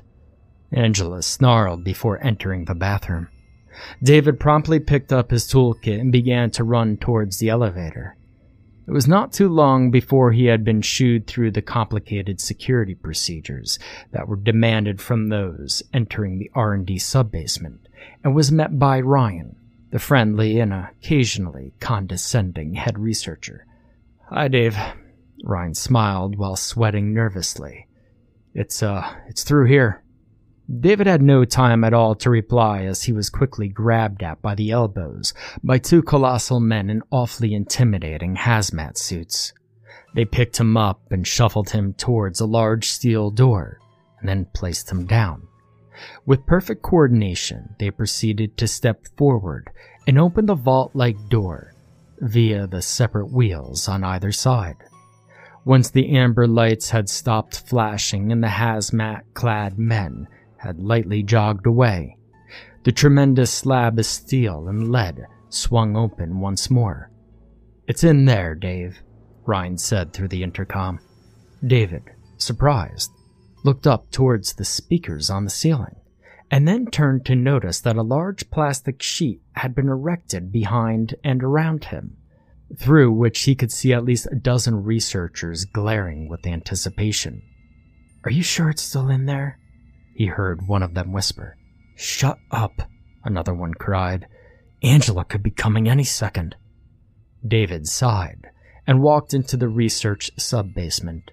Immediately, the automatic lights began to clank on one by one, revealing the huge underground area that housed all of the company's secrets. The first thing he noticed was that a forklift had been tipped to one side, and the enormous steel crate that it had been ferrying was smashed open upon the ground. Around it lay a large and giblet-filled pool of blood. Don't worry about that, Dave, the intercom buzzed. It's part of our food initiative. Soup, believe it or not. David looked down at the puddle of viscous matter and curiously recoiled as he noticed the single eyeball float towards the top. Groaning with disgust, he stepped away and looked around at the speakers, which addressed him and shouted, What am I doing? Just keep walking. You'll find it. The ceiling buzzed. David rolled his eyes and kept walking through the building. During this time, he took the liberty to poke and prod at the large array of strange and wonderful machines that were part of whatever it was this company did. There were glowing things, buzzing things, and floating things as well. Some of them were labeled with relatively mundane names such as Remote Binocular Enucleator or Balloon Wine, while others were a tad more idiosyncratic. David took particular umbrage with that initially, appearing to be a baseball bat covered in thick glowing cables that gave off an audible hiss, but which bore the name Martial Aid. David could only attribute such an invention to the loneliness of the R&D workers, so he continued looking until he finally came around one particular shelf. There, he noticed a large steel crate that was identical to the one which lay torn asunder near the entrance. David walked over to it and read the label on the side. Subject 189613, he said aloud. Serpedia ixodade, aka the lamprey spider. Extremely dangerous. Do not expose to water. What on earth? David muttered. Wait, the intercom buzzed. What are you looking at? Don't. No. Hey, guys? He shouted back. Come on, there's nothing here. What do you want? Just keep looking, the intercom cried. But don't read anything. Fuck this. Dave shrugged and began to walk out of the warehouse. As he approached the toppled forklift, and the massive bungled crate he saw that the viscous puddle of blood and gore lay along a familiar crease in the floor. Curious, he walked over to a nearby wall and picked up a large solid broom, which he then used to push the gore and blood away from the crease. It was sent splattering across the clean and dusty concrete floor, only to reveal a smashed and mangled drain below. "Oh, Ryan," David cried, ready to announce his discovery. "You're still alive?" the intercom buzzed. "My God, what is it you've found?" David took a deep breath and looked back towards the large steel door that had been shut covertly behind him. "Nothing," David said. "Didn't see nothing. Open the door, please." David then had to wait for the amber lights to flash, for the vault door to be opened once more. Ryan was already standing there, shaking with anticipation and fear. "You saw nothing?" Ryan cried. "Seriously?" David shook his head and watched as the dozen scientists from behind the plastic screen began to whisper furiously and grow agitated. Ryan bit his finger and stared off into the distance. "What will Angela say?" he muttered to himself. "Can I go now?" David asked. Ryan was distracted and quite clearly afraid. "Can I go?" David repeated. Ryan glanced up and nodded. "Yes," he said. "Yes, just, well, shit. If Angela asked, tell her you didn't find me, okay?" "Okay," David nodded. "Oh, and, David?" Ryan asked in a whisper. "Where would be a good place to hide, from Angela?" David paused for a moment before answering. "Bathroom stall." "Oh, thank you so much, Dave," Ryan said, slapping Dave against the arm. "Oh, thank you, thank you, thank you." David then smiled and left the quarantine. As he approached the elevator, he thought for a moment about the young Victoria, could not help but wince with regret. The company had frequently been compared to a meat grinder, but he still struggled to just accept her disappearance. Before he had the chance to press the buttons so that he might resume his thankless job, he stopped the elevator doors and proceeded to find Ryan. David knew to look in the bathroom near the engineer's offices, and after popping his head around the corner of one of the doors, he knew he had found Ryan when he heard him crying quietly in one of the toilets. Before David called out to him, he proceeded to open his toolkit and remove from it the small hand grenade. "Ryan?" David called out. "Is that you? Did you hear anything?" "It's me and, no, I haven't," Ryan stuttered. "Why, have you? Has Angela been asking about me?" "No," David answered. "Then why the fuck are you here, Dave?" Ryan hissed. "You're going to give me away. Just, please, let me be." "Wait. Oh, what's that? That's strange." "Ah, shit," David cried before kicking the door open. Ryan was not as fortunate as Victoria, who had experienced a, relatively speaking, comfier fold along the waist. David could hear Ryan struggle to breathe and scream from below the toilet water, while his back and ass poked awkwardly up from around the bowl. David knew he didn't have long, so he quickly pulled the pin on the grenade and slipped it into the waistband of Ryan's trousers. "What's that?" Ryan bubbled from below, while David leapt haphazardly from the stall. Once again, the door slammed shut and was locked from within, and David could hear the snapping of Ryan's spine as he was sucked into the building's pipes. For a moment, things were tremendously quiet, until, suddenly, there was a muted thump, following by a thunderous and bellowing noise from every toilet in the bathroom. David was thrown back with surprise as he watched each toilet spew out a colossal and violent explosion of shit and water. There was a moment of realization for David, who remembered that the company took care of the town's sewage system in its entirety, and that there'd probably be terrible consequences for the people just a mile or two away. David cringed at this thought, but took comfort in the idea that it would be difficult for anyone to connect it to him. Besides, he thought, the last time something got loose, it cost the town a football stadium. So, he dismissed any lingering guilt. Just before he readied himself to leave, though, he decided to take a closer look at what was left to Ryan. He forced the door open only to reveal a blood-splattered mess of brains, viscera, and sausage-link intestines strewn throughout the walls and toilet.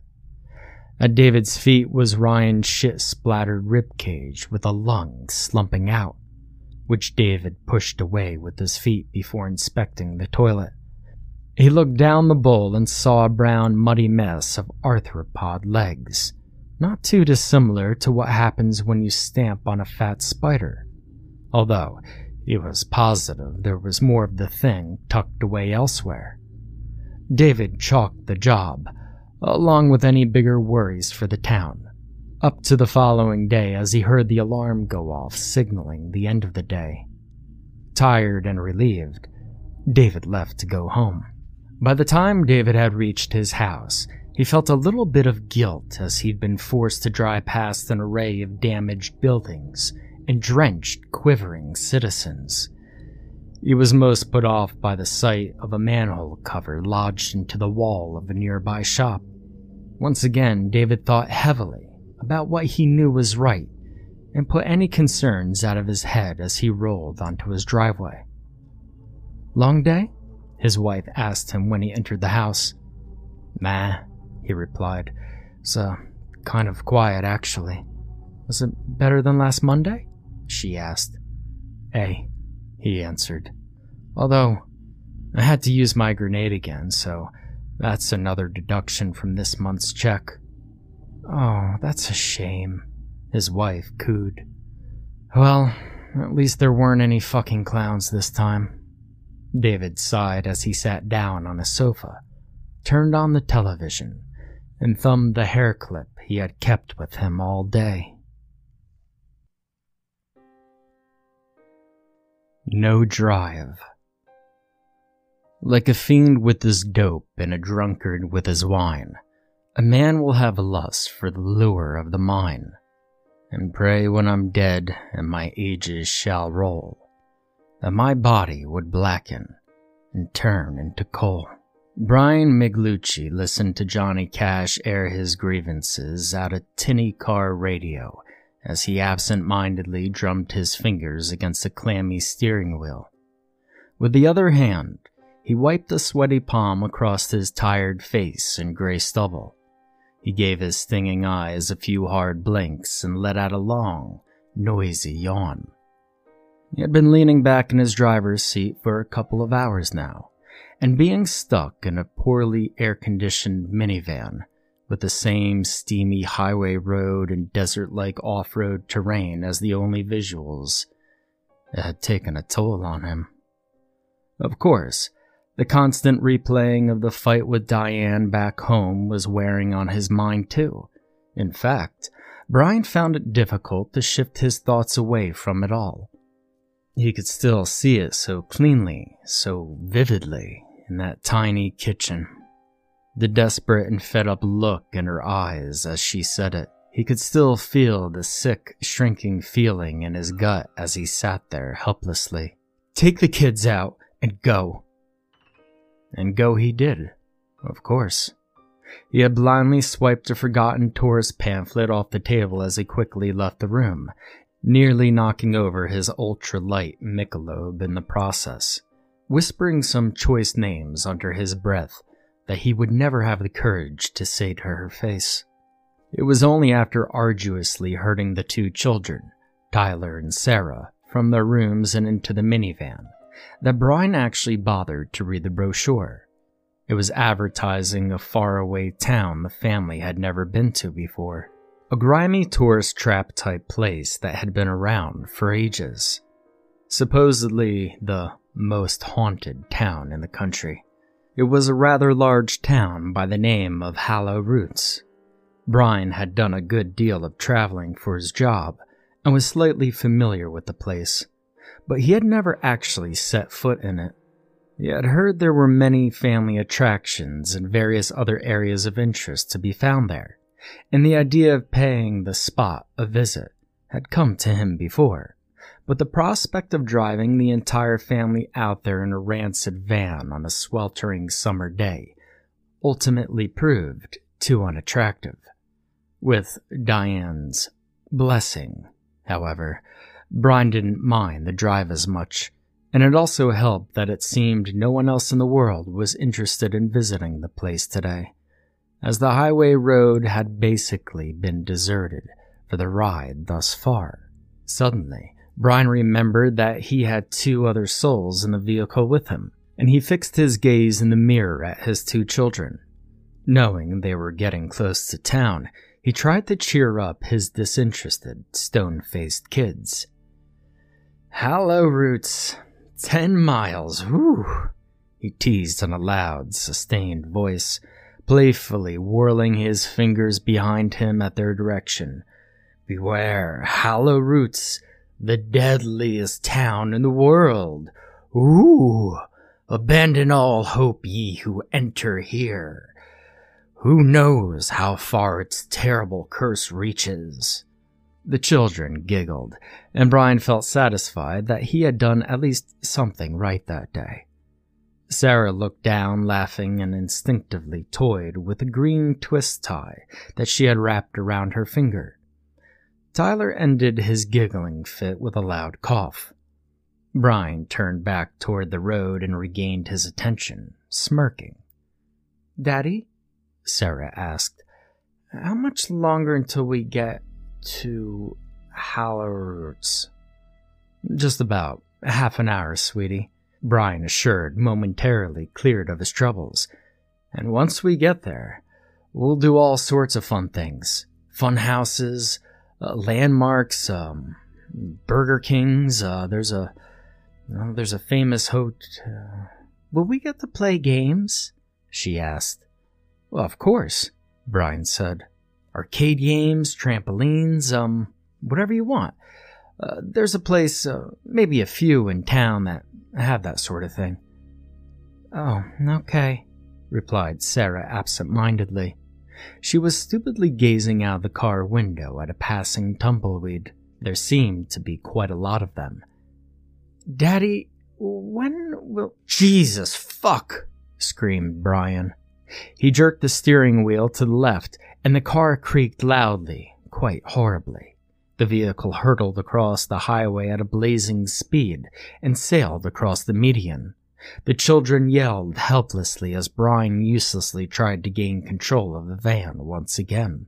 The car careened into the guardrail with an overwhelming thud. The heads of all the occupants violently rocked about, and the metal shell powerfully teetered back and forth. A soft smoke started emanating outside the car as the passengers slowly assessed their situation. Painted pieces of stripped metal littered the road, and dark tire marks stained the tired pavement. The radio skipped and repeated endlessly. "I miss those arms that, I miss those arms that, I miss those arms that, I miss those arms that," before giving out entirely. Everyone in the car was silent in the bizarre aftermath, before Brian reacted with a panicked, "Is everyone all right?"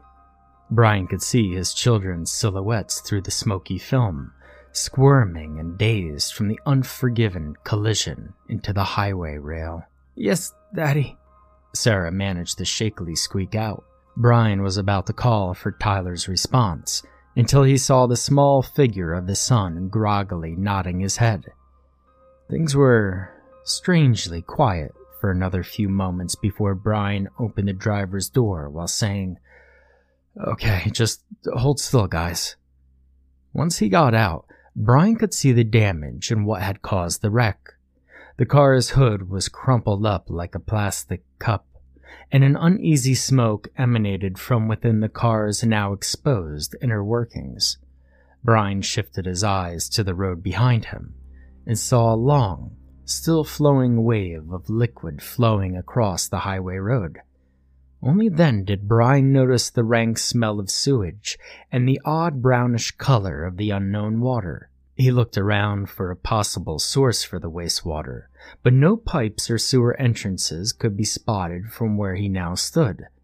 Brian also found it odd how he apparently didn't spot the water on the road when he ran over it, instead only feeling the car violently losing control. Brian once again came to his senses and refocused his attention on getting his kids out of the wrecked car. He walked over to the intact passenger side doors and opened one. Thankfully, the impact of the crash hadn't dented the passenger doors inward, which might have prevented their opening.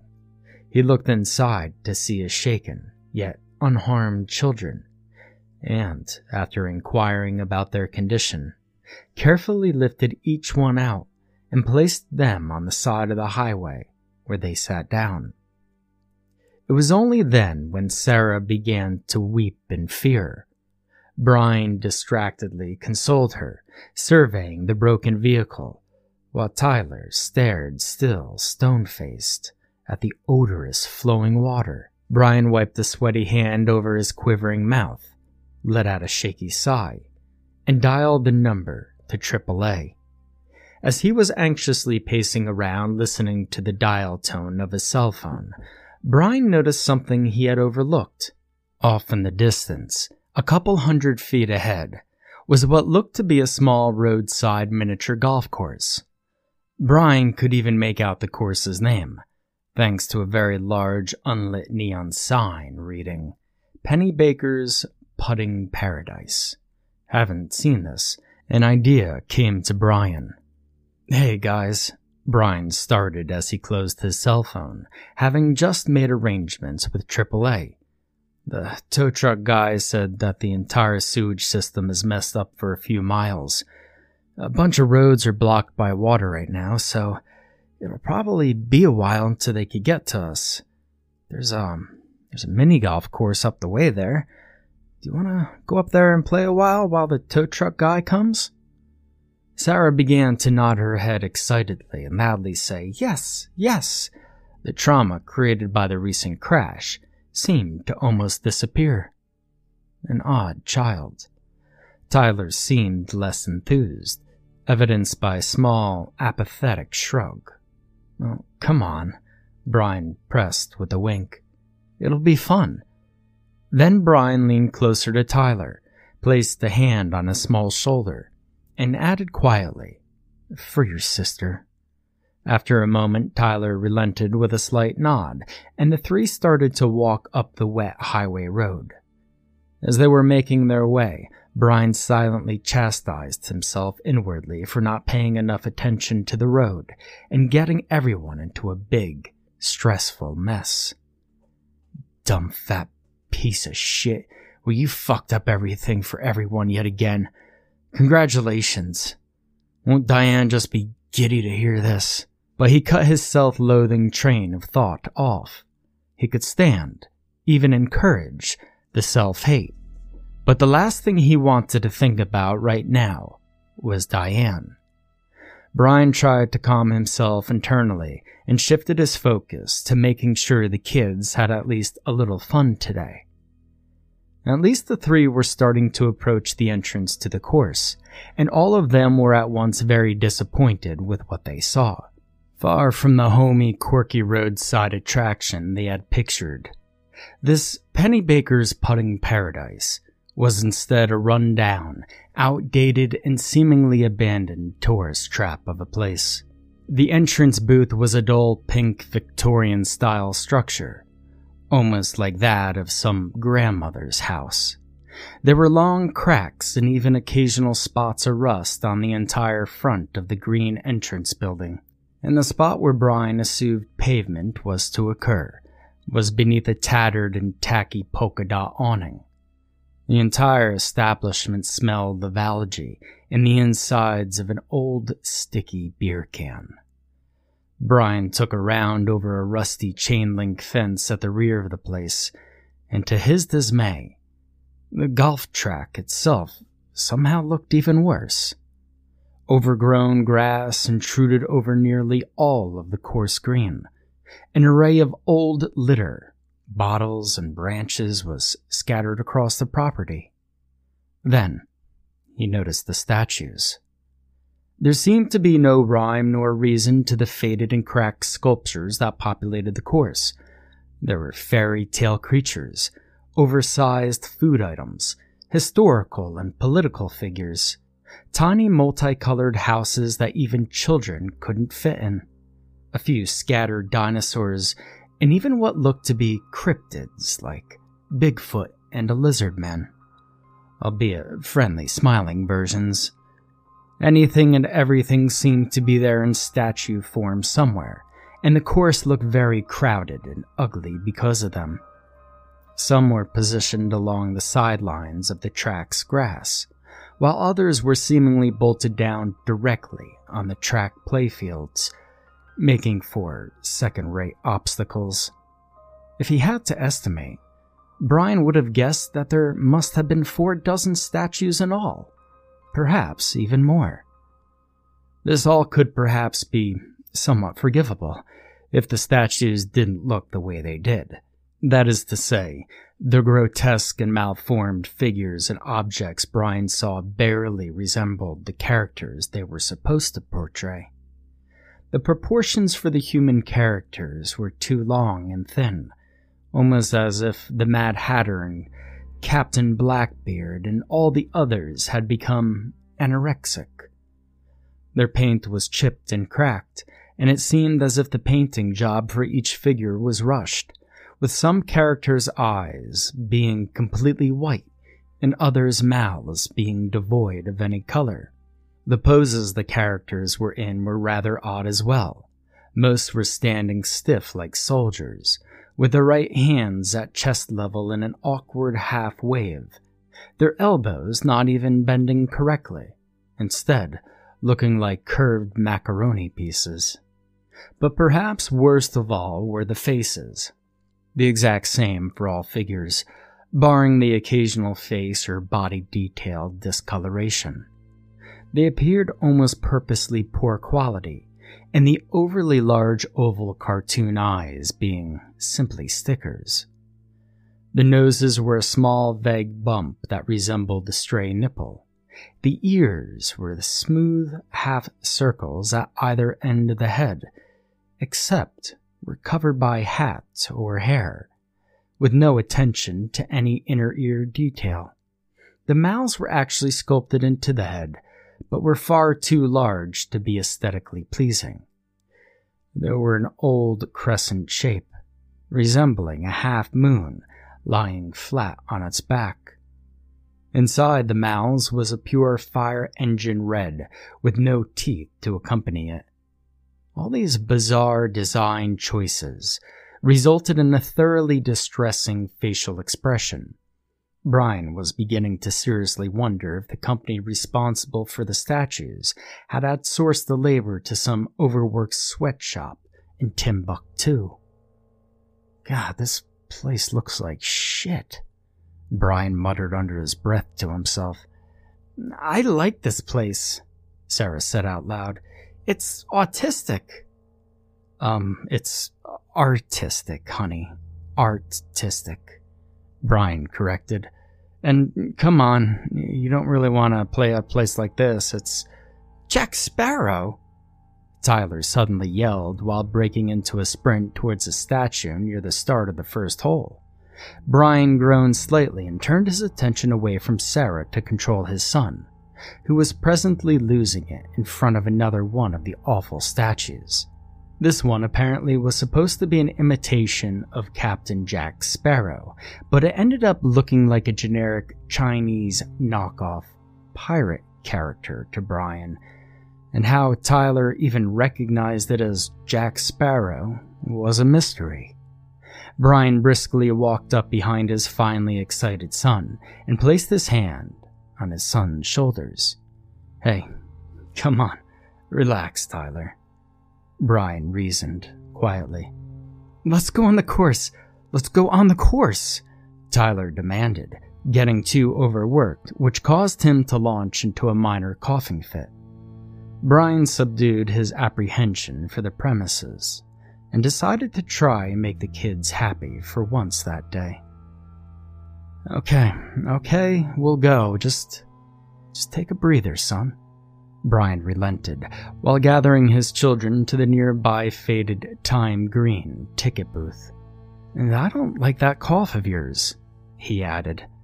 Brian turned his sight away from the booth for a moment to fish out his wallet from his pocket, when he was suddenly startled by a blasting sound which came from a loudspeaker above him.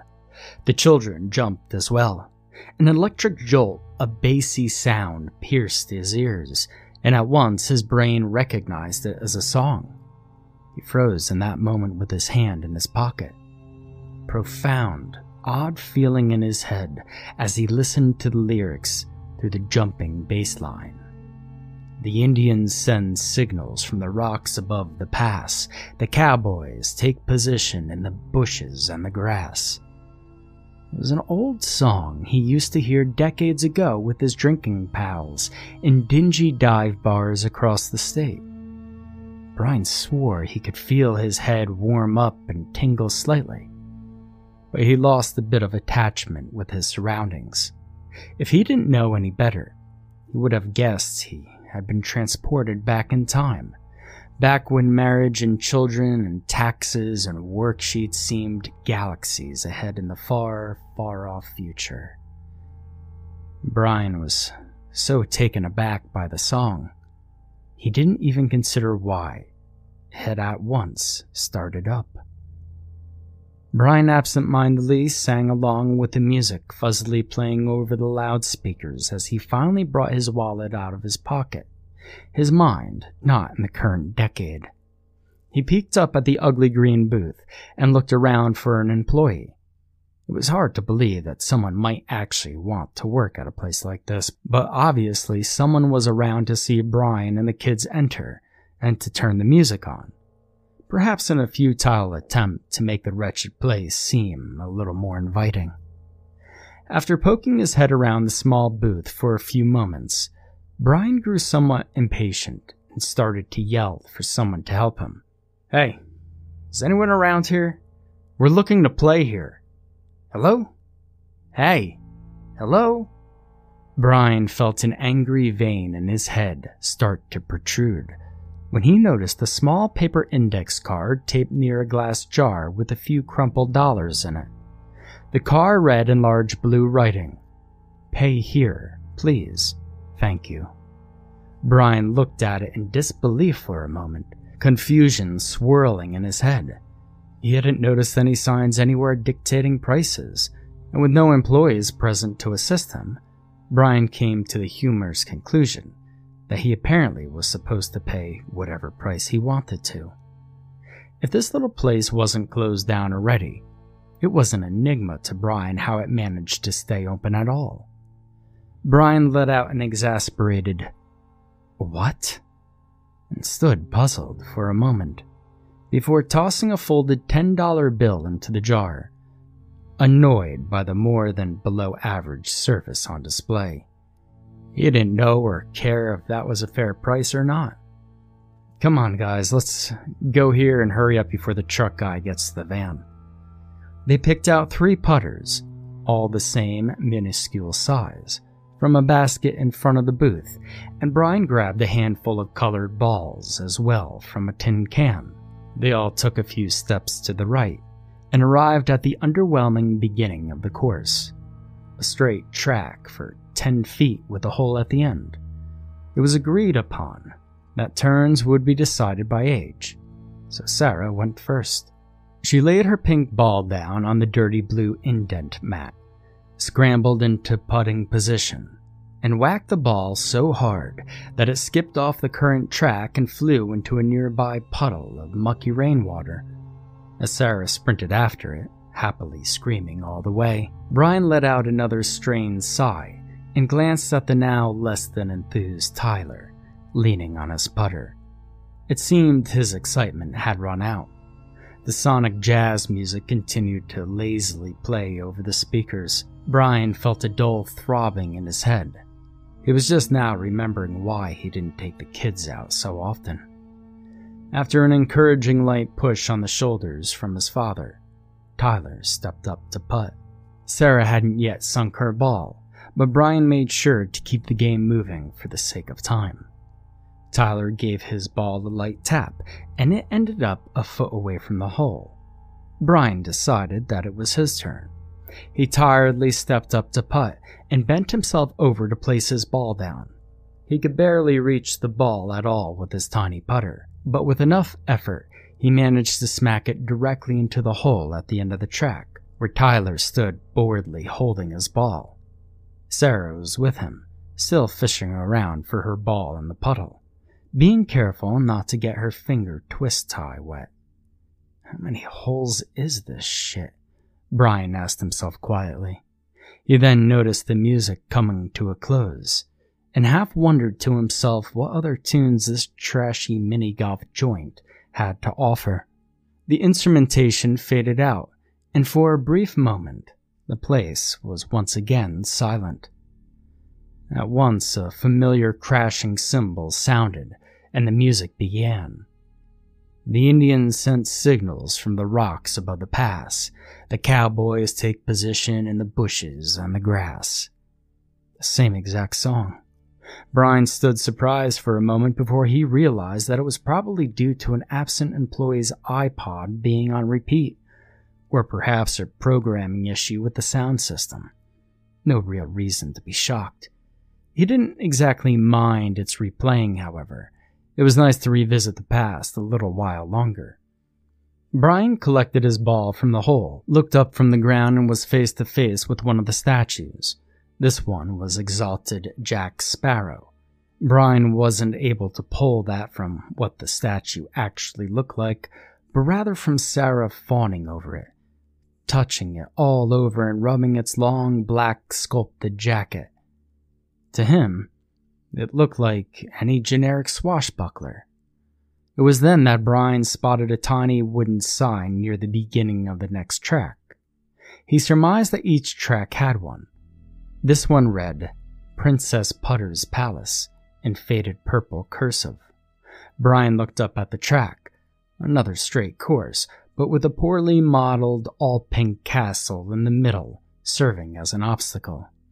The palace had surely seen some better days, as its cracked exterior and collection of paint chips at its base revealed. Brian wondered if it was too late to grab that $10 out of the jar and book it. Sarah went up to putt, still apparently thrilled to be playing, when Tyler approached his father from behind. "Dad, I'm bored." Brian looked his son in the eyes, secretly empathizing with him, and responded, "Just a little while longer, bud. We can't do this entire track today anyway." Brian immediately regretted his uttering of "today." Hopefully, Tyler didn't take it to mean that his father would ever bring him here again. Brian didn't care how much his daughter liked it. Sarah liked almost everything anyway. It was just her age. Brian decided to give this dump a few more holes before heading back to the car. Then maybe they could all see the actual Hallowroots, and not just some shitty highway mini-golf course technically within it. Father and son trudged through to the next hole, this one titled Astroputt Land. Tyler let out a tiny cough again, and his father gave him a few pats on the back. "Hey, you alright, buddy?" Brian asked tiredly, his mind on future activities to do in Hallowroots with the kids. Tyler paused for a brief moment and gave another small shrug. Brian had almost had enough of his son's continued discomfort, and issued an ultimatum. He leaned in close and whispered in Tyler's ear, "We'll leave after this hole if you're feeling sick." Tyler gave a little nod in return. Sarah was done putting before the two were even through speaking, and she was currently slipping her small hand into the dirty brown ball hole. Tyler stepped up, readied himself, preparing to swing. and suddenly grabbed his throat and went down to his knees in a coughing fit. Brian gave an aggravated groan and quickly strided over to his downed son. Tyler now had his hands flat on the coarse green, and his back arched in an odd curl. He was coughing quite violently, and each one sounded like it was eroding away the linings of his lungs. Brian could do little more than lean down the best he could and place a concerned hand on Tyler's small back. "Tyler, hey, Tyler, are you okay? What's wrong?" Brian got no answer, and just as he was about to yell at Sarah to come back, he felt his son tense up and shiver. Flying spittle gave way to specks of blood, which came to rest calmly on the coarse green. Before Brian could act, Tyler readied one final awful heave, producing a sound not unlike that of a dying bird, and painfully spit out a large, bluish object. A long trail of blood and mucus quickly followed afterward. Brian kneeled there, his hands still on his prone son's back, and looked at the object covered in red, milky saliva that had been regurgitated. He felt his eyes unconsciously pull backwards in instinctual disbelief. His mouth quivered ceaselessly and forbade any speech. His overworked heart could barely stand seeing the blue golf ball now laying on the green, which, if his recent memory was to be believed, apparently came somewhere out of Tyler's throat. Brian found that he felt internally different, as if some foul, calamitous force had filled itself into him. His mouth became locked in a permanent circle as his vision gained a layer of confused blur. He could physically feel his body going into panic mode, and he could even vaguely feel himself receding inward. The phrase, fight or flight, strangely popped into his head and wouldn't leave. At once, Brian seized up violently and fell backward awkwardly on his rear end. An agonizing, otherworldly fear had possessed him, crippling him physically and mentally. He moved his glazed eyes over to look at his son. Tyler was laying face first on the ground presently, the coughed-up ball near his head. His face was turned slightly in his father's direction, and Brian could see a stream of slow-moving, bright blue paint flowing out of his son's tiny mouth and nose, staining the grass. It was at this moment, seeing that Brian's mind irrevocably fractured. His self-identity, ego, and lucidity promptly dissolved at that moment, leaving him an infirmed and paralyzed husk. The ruined Brian craned his neck over to look at Sarah at the other end of the track. Curiously, she had her back turned to her father and the entire coughing ordeal. "Sarah? Sarah?" Brian softly wheezed, failing to gain the attention of his daughter. Instead, she continued to stare straight in front of her, her hands clasped oddly behind her back. Brian then found himself lying flat on his stomach, a reverberating ring invading his ears. Lightheadedness took over, and a twisted, painful knot formed in his belly.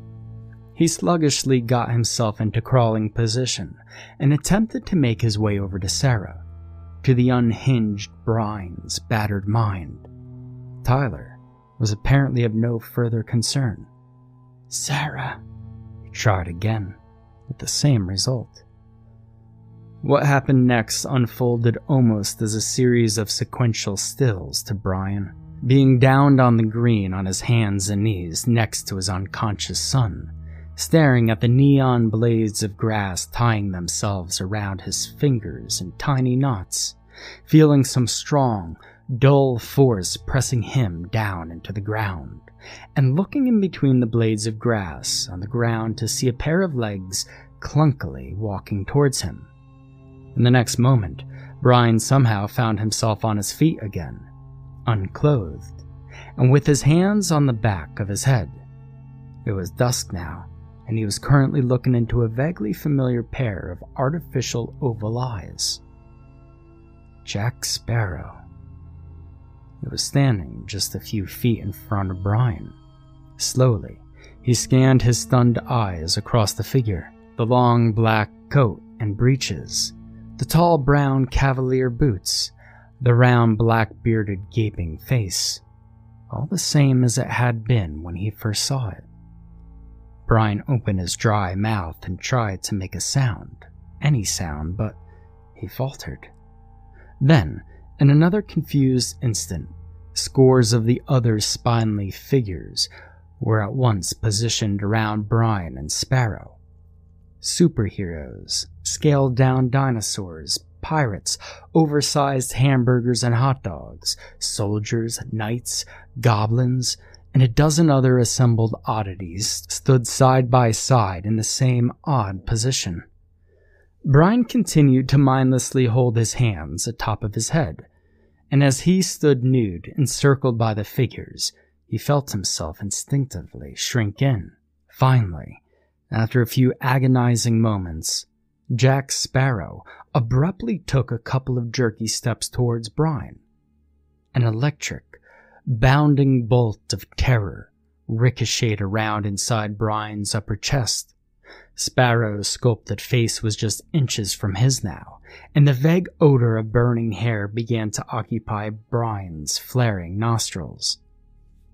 Tyler and Sarah were presently nowhere to be found, but they were no longer on Brian's mind, nor would they be ever again.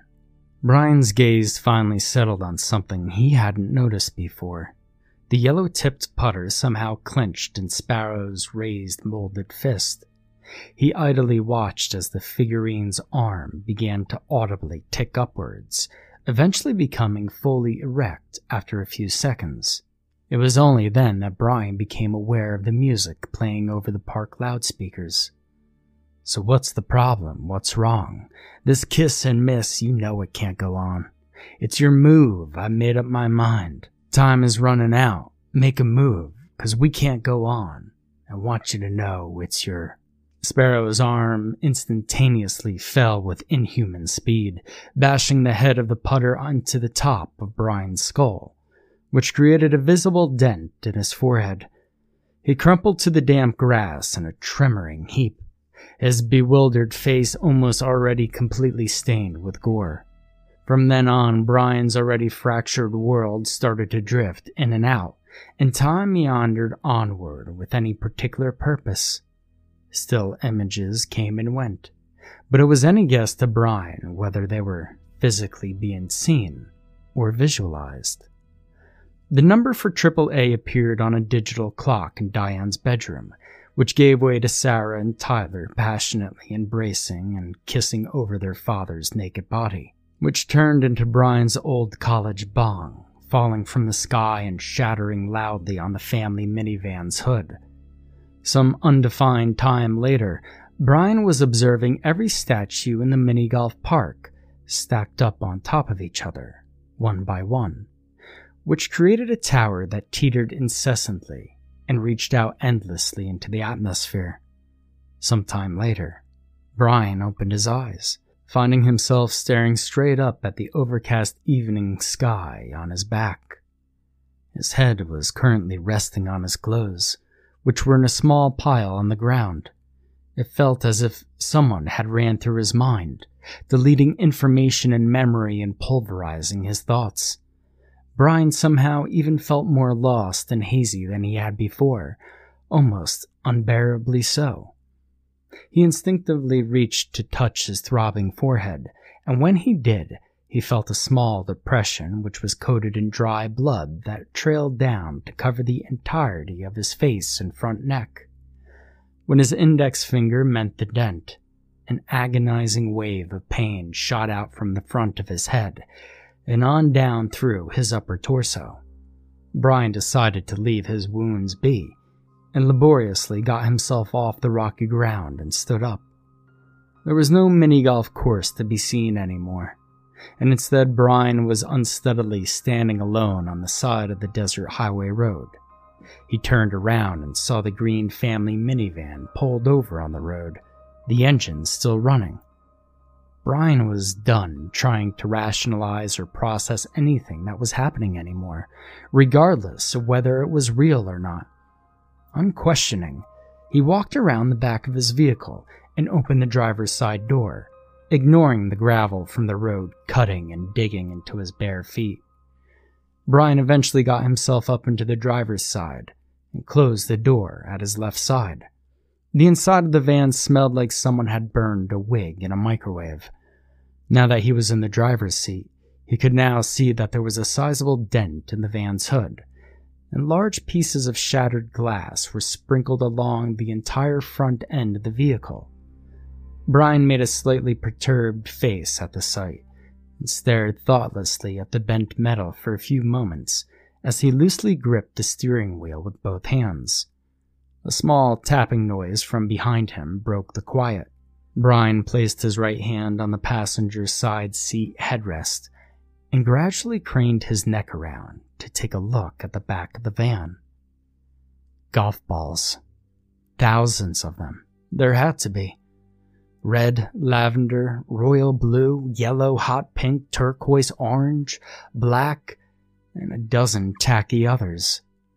The same shiny multicolored balls from the course. Enough of them to make a prodigious pile that reached the back of the minivan's roof. Enough to completely cover the rear passenger side seats and totally fill the rear half of the vehicle. From there on, the pile roughly slanted downwards towards the front of the van, and the balls decreased in number until the mass eventually ended a few inches from the driver's seat. As Brian looked longer, though, more came to his sight. Progressively, he began to notice bits of cut grass, snapped golf pencils, crumpled scorecards, and detached multicolored putter heads all strewn together atop the mountain of golf balls. But it wasn't this unimaginable accumulation that finally destroyed the already demented Brian. It was what he ultimately saw, poking out of the haphazard mass. There, sticking out near the bottom of the ball pile, was a small, scrawny forearm, its skin pasty and lacerated. On the hand's index finger, a faded green twist tie. That was it. Brian simply grimaced and turned away to look back at the road, a profoundly empty feeling in his chest and his will to live missing. He didn't care to look to see if Tyler was in there too. Something already assured him he was. He didn't question how the kids ended up cut and dead in the back of the van underneath all that stuff. It all was of no consequence now. His clammy hands returned to the wheel, and this time they gripped it tightly. It didn't matter anymore. The mini-golf course, the statues, the power, Hallowroots itself, whatever it was, had won. Brian knew it was time to admit defeat. It had physically and mentally battered him into utter submission, and just now finally demolished him. Brian reasoned that he had made for a suitable toy for it, but now playtime was over, and it was simply time for him to go. Up ahead on the highway, about 30 feet away, Brian's hunch was proven to be correct when a jet black, square-shaped void casually came into existence, swallowing up the area where the road had been. It looked to be 20 by 20 feet and seemed to absorb all light around it so that it was always perfectly black. Brian knew that this exit was provided to him by it. He knew he was supposed to dispose of himself in it, and he was more than happy to oblige. Brian stepped down hard on the gas pedal with his bare foot, which caused the van to lurch backwards forcibly and sent dozens of the golf balls rolling towards the front of the vehicle. 4 old and dusty wheels sped loudly down the road, and as he mindlessly charged towards his demise, the indifferent Brian turned the radio dial up one last time. I've stood some ghostly moments with natives in the hills, recorded here on paper, my chills, thrills, and spills. Take me, I'm yours, because dreams are made of this. Forever there'll be a heaven in your kiss. The fuzzy music apathetically played as the minivan hurtled over the edge of the void. Thousands of golf balls simultaneously smashed into the windshield as the van fell vertically, and Brian was buried by the deafening ocean of balls and saw no more. A dip in Lake Nigerios. Whistling Wind's summer camp had laid just on the outskirts of town for as long as anybody could remember. Grandparents fondly remembered the stories their own elders told them about the place.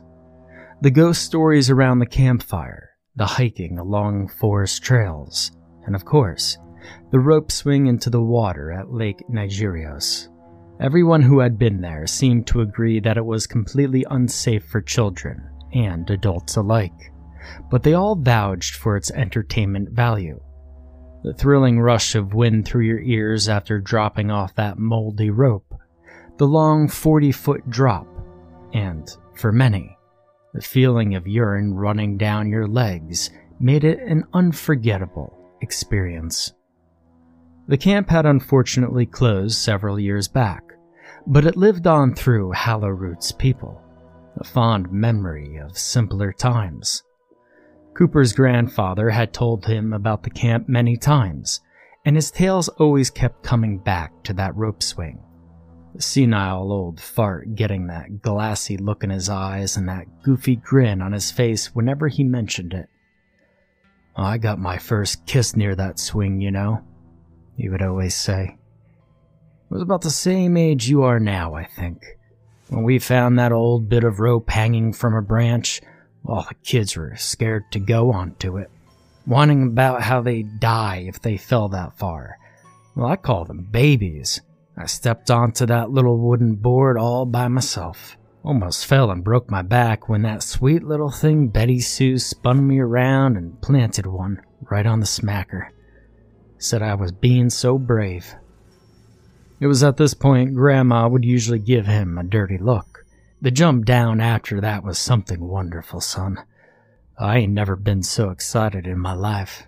Cooper had never thought much of the story before, but after Grandpa passed away, it stuck at the forefront of his mind.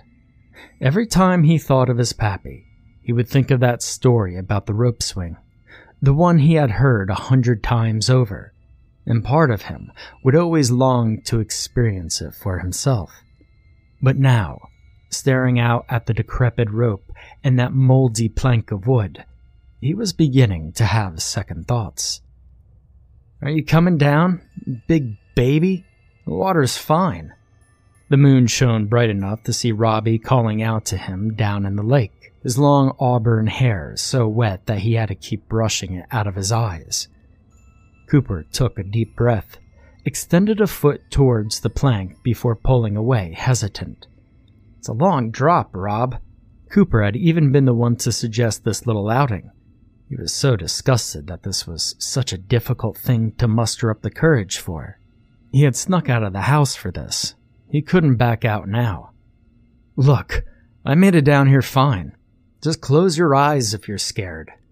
"Well, I ain't scared." Cooper sighed, running a hand through curly brown locks and licking his lips nervously, free hand on his hip.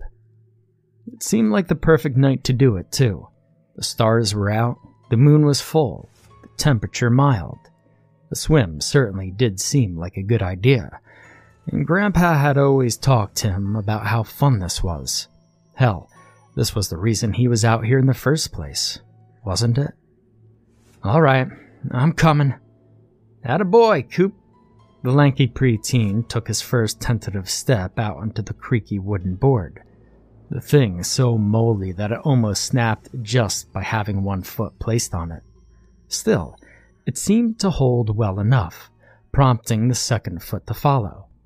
Cooper breaking out into a gentle jog before leaping to snatch the rope hanging off the branch above him. With a whoop of delight, he grabbed tight, the braided nylon managing to miraculously hold his weight as he sailed through the air, legs kicking frantically.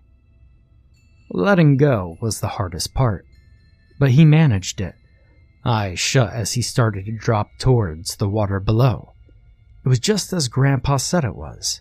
The wind was exhilarating, the piss in his trunks warming them despite the chill in the air. The feeling of falling overwhelming him as he hollered in childlike glee.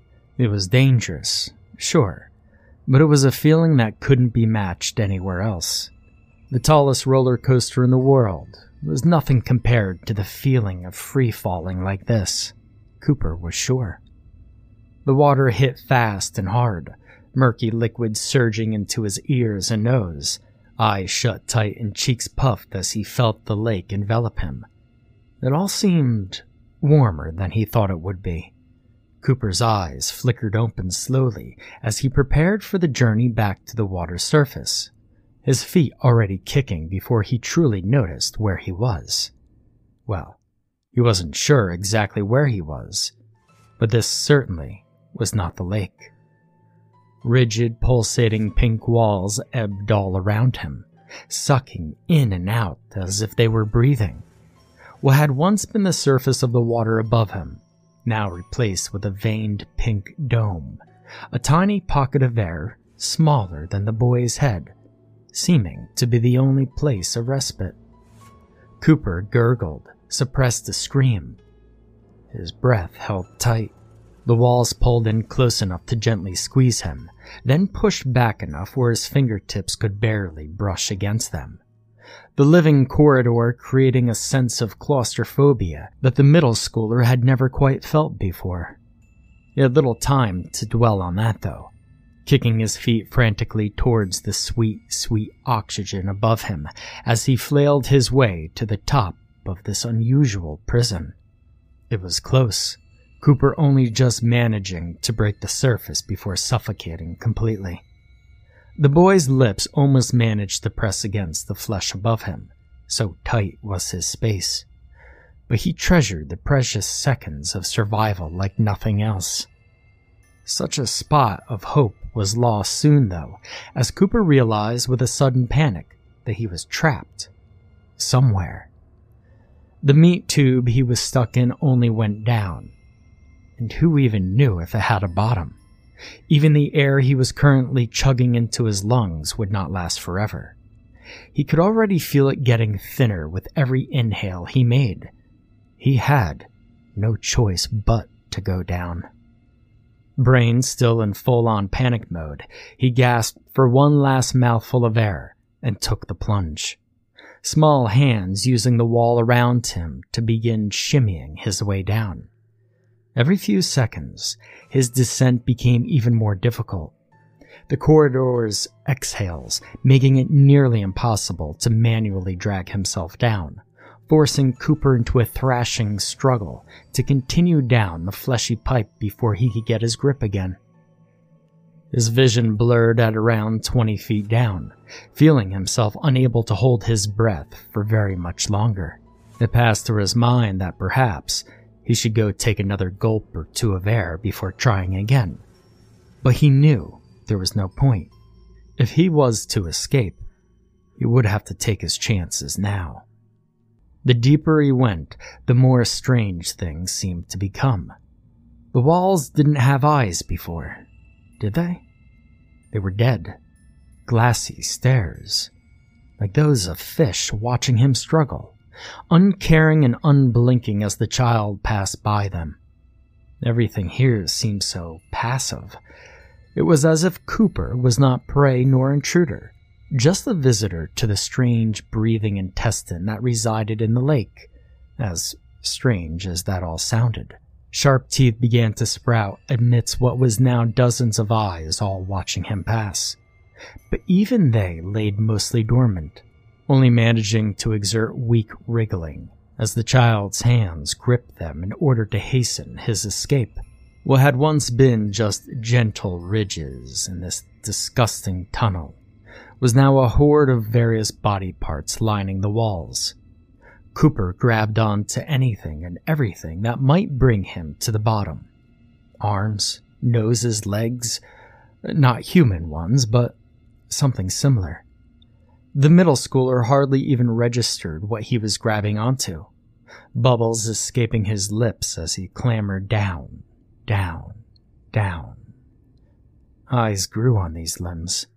Then eyes grew on top of eyes, deeper and deeper, color flushing from Cooper's face as his mouth opened, a surge of water dumping into his lungs as he sank deeper into the grotesque abyss. Until finally, his head broke the surface, and he took in as big a breath as he could before violently coughing, choking on the water within him, and beginning to vomit. The lake around him warming as he pissed his trunks again. Robbie stared expectantly, beaming a bright smile in the light of the moon. "See? It wasn't so bad, was it? Hey, do you want to go again?" Cooper finished hurling up his stomach, clawing his way up onto the nearby rocks before turning his pale, grinning face towards his friend. "Yeah, definitely." His grandfather hadn't been lying. Litterbug.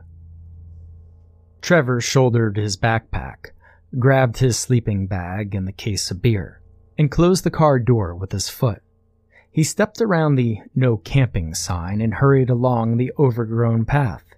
Looking ahead, he could just see his friends rounding a bend in the trail, through the growing shadow of the trees as the sun slowly sank in the sky. He knew his way to the site. They scouted it before they even began unloading, but he still had no particular desire to try to remember it alone. He quickened his pace, hoping to gain some ground. Even though they were briefly out of his sight, Trevor could still hear Max's voice clearly cutting through the ambient woodland sounds. He was laughing at some joke Brian had made, and commenting that tonight was their last chance to get crazy before Brian signed away his freedom forever. Trevor smiled. Brian might be getting married tomorrow, but if anything, Kate was likely to encourage him to be even crazier. Trevor turned the corner and jogged the last 30 feet to catch up with his friends. "It's about time," Brian smiled as Trevor joined the group. "Well, I was afraid we were going to have to start the party without you." "You might have been able to start without me," Trevor laughed, "but you wouldn't be able to get very far without these." He indicated the large case of beer in his left hand. "Oh, you know our weakness," Max laughed. All right, you can stay." Trevor grinned in response, but he couldn't help but take Max's words a little personally. Trevor and Brian had been almost inseparable when they were kids, but Max and Brian had lived together in college and gotten very close. Trevor couldn't help but feel a little left out. Nowadays, it seemed like he and Brian didn't click as well anymore, and Trevor was fighting just to be accepted by his best friend. Tonight was about celebrating Brian starting a new life with Kate. The three young men cleared the line of trees and stepped out onto a small beach on the edge of the lake. The sand was a little rough and littered with rocks, but it still made for a beautiful scene as the sunset reflected orange and purple across the water. Trevor gazed across the water and noticed not the sunset, but the sand lining all sides of the lake. This made him worried that their campsite could easily be seen by park rangers looking for campers violating the park rules. Max, being the best man, had insisted on this location. Trevor would have preferred something closer to home, but Max had a buddy that told him there was no better camping than the Hallowroots lake. Trevor begrudgingly agreed, but told Max that he could be the one to explain to Kate why she had to bail Brian out of jail on their wedding day. Max was right that the site was perfect. The tent would fit snugly just on the edge of the water, but Trevor couldn't shake this feeling that something was going to go wrong. Of course, that could be attributed to his tendency to overthink and worry. It had been a long time since he had broken any rules, and he was a little out of practice. It didn't take long for Trevor to set up the tent, or for Brian to make a fire from the wood Max had gathered. That was probably a good thing, because in a matter of minutes the sun had completed its trip below the horizon, and the only light remaining was the warm glow of the campfire and the pale reflection of a waning moon. A few beers loosened Trevor up quite a bit. The three young men spent hours around the fire laughing and cooking brats. Trevor still wasn't terribly comfortable with Max, but he was enjoying himself nonetheless. They had begun trading stories of past adventures and eventually made their way into ghost stories and then on to the myths and legends of the town of Hallowroots. Growing up an hour or two south of Hallowroots, depending on the day, Trevor had heard a few stories of this unusual town. Max, on the other hand, was somewhat an expert. He knew every story Trevor could tell and filled in the blanks when Trevor missed something. Eventually, both Brian and Trevor permanently relinquished the floor to Max, who was more than happy to recite as many tall tales as he possibly could. "Okay, guys, this next one's a true story," Max began, crushing an empty beer can and tossing it out of the ring of light from the fire. The boys fell silent for long enough to hear a slight splash informing them that the beer can had found its mark. "That's what you said about the last four," Brian laughed. I know, but this one actually is," Max replied, feigning offense at the suggestion. "Just tell it," Brian insisted between a grin and a swig of beer. "If it's a good enough story, who cares?" "Well, it's more of a general fact," Max corrected in his best storytelling voice, opening another can. "The Hallowroots Lake was actually man-made on accident." "Is that it?" Brian mocked after Max paused dramatically. Tell me more. Like, did the guy who made it have a car?" "Make your jokes, but it's actually a great mystery of nature," Max defended. "You see, this used to be a somewhat successful mining town back in the day. This company kept buying up a bunch of land to use for their mines and drilling down into the hills. There was already a natural valley in this area when they bought it, but they had no plans of making it into a lake. They dug down really deep to make a mine, and suddenly water started pouring out of one of those holes and it filled up the tunnel. They tried to pump it out, but the water just kept coming and coming until eventually flooded the whole mine and kept rising until it formed this. The company had no use for a lake, so they bought more land elsewhere and tried drilling again. A few years later, they went out of business and the town inherited this land. And that's the story of the Hallowroots Lake." That's a real nail-biter," Brian commented sarcastically. "That'll be really useful information if I ever decide to write a history textbook about this town. This is why I tell you all the fake stories," Max shot back. "I tell you a real one and you hate it." "I thought it was interesting." Trevor jumped in. He had planned to say more, but lost his nerve intruding on their rapport. "Hey, I like this guy," Max shouted, clapping Trevor on the shoulder. "Thank him, Brian. He's the only reason I'm willing to keep gracing your ears with my stories." "Damn it, Trevor," Brian muttered, causing all three boys to erupt into laughter. This exchange boosted Trevor's confidence a little, and he immediately felt more included as part of the group, though he still felt a little resentment towards one of the members. He watched Max finish his new beer, crumple the can and toss it towards the lake. Trevor listened for the splash, but heard only silence this time. He realized Max must be getting pretty drunk if he couldn't even hit the lake anymore. A few more hours and many beers later, the three boys retired to the tent and nearly immediately passed out. Maybe it was something about the gentle lapping of the water on the shore, or maybe the warmth of the late summer evening, but it was incredibly easy to fall asleep. The tent was large enough that they could all have their own space, and neither of the two boys awakened when Trevor shot up to a seated position from his slumbers. He was still a little intoxicated, but he was sure he had heard some sound in the distance. He cocked his head to the side and listened more carefully in the direction from where he thought it came. Through the babble of the small waves and the chorus of bugs, something struck out again. He couldn't make out any distinct words, but it sounded a little like two male voices yelling back and forth to one another. Feeling instantly sober and wide awake, Trevor strained his ears to listen more carefully. But it was as if nothing had ever happened. He heard no more of the voices. The source of the sound seemed to be near where they had parked earlier that evening. Trevor realized it was most likely a team of rangers who had found their car, and deduced that there must be people camping in the area. It was only a matter of time before they followed the path and found the site. The stirring of the other two boys in the tent made Trevor jump slightly. It was possible that they had also heard the sound and were waking up. Maybe then they could make a plan to move the site and get back to the car before they were caught.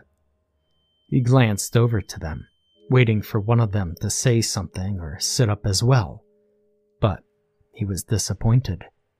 Their stirring must have been merely coincidence, as they soon settled back down and continued their sleep. Trevor attempted to follow suit, lying back down on his sleeping bag. He had been so mellow about the idea of getting caught, and all he could do was try to match their attitude. If they got caught, they got caught. There was nothing he could do alone to stop that. In the long run, it was worse to spend the whole night dreading the rangers finding them than to simply get caught when they arrived. Plus, he was bound to hear them again as they got closer, if they were already audible at this distance. Despite his attempts to convince himself he was as easygoing as his friends, the terror had successfully woken him up completely, and rest was now a fleeting memory. The night suddenly seemed less pleasant, and the lapping of the lake much louder and not quite as relaxing. The moonlight through the mesh at the top of the tent was bright and directed right at Trevor's eyes. Time seemed to slow down as Trevor lay there waiting for sleep to take him.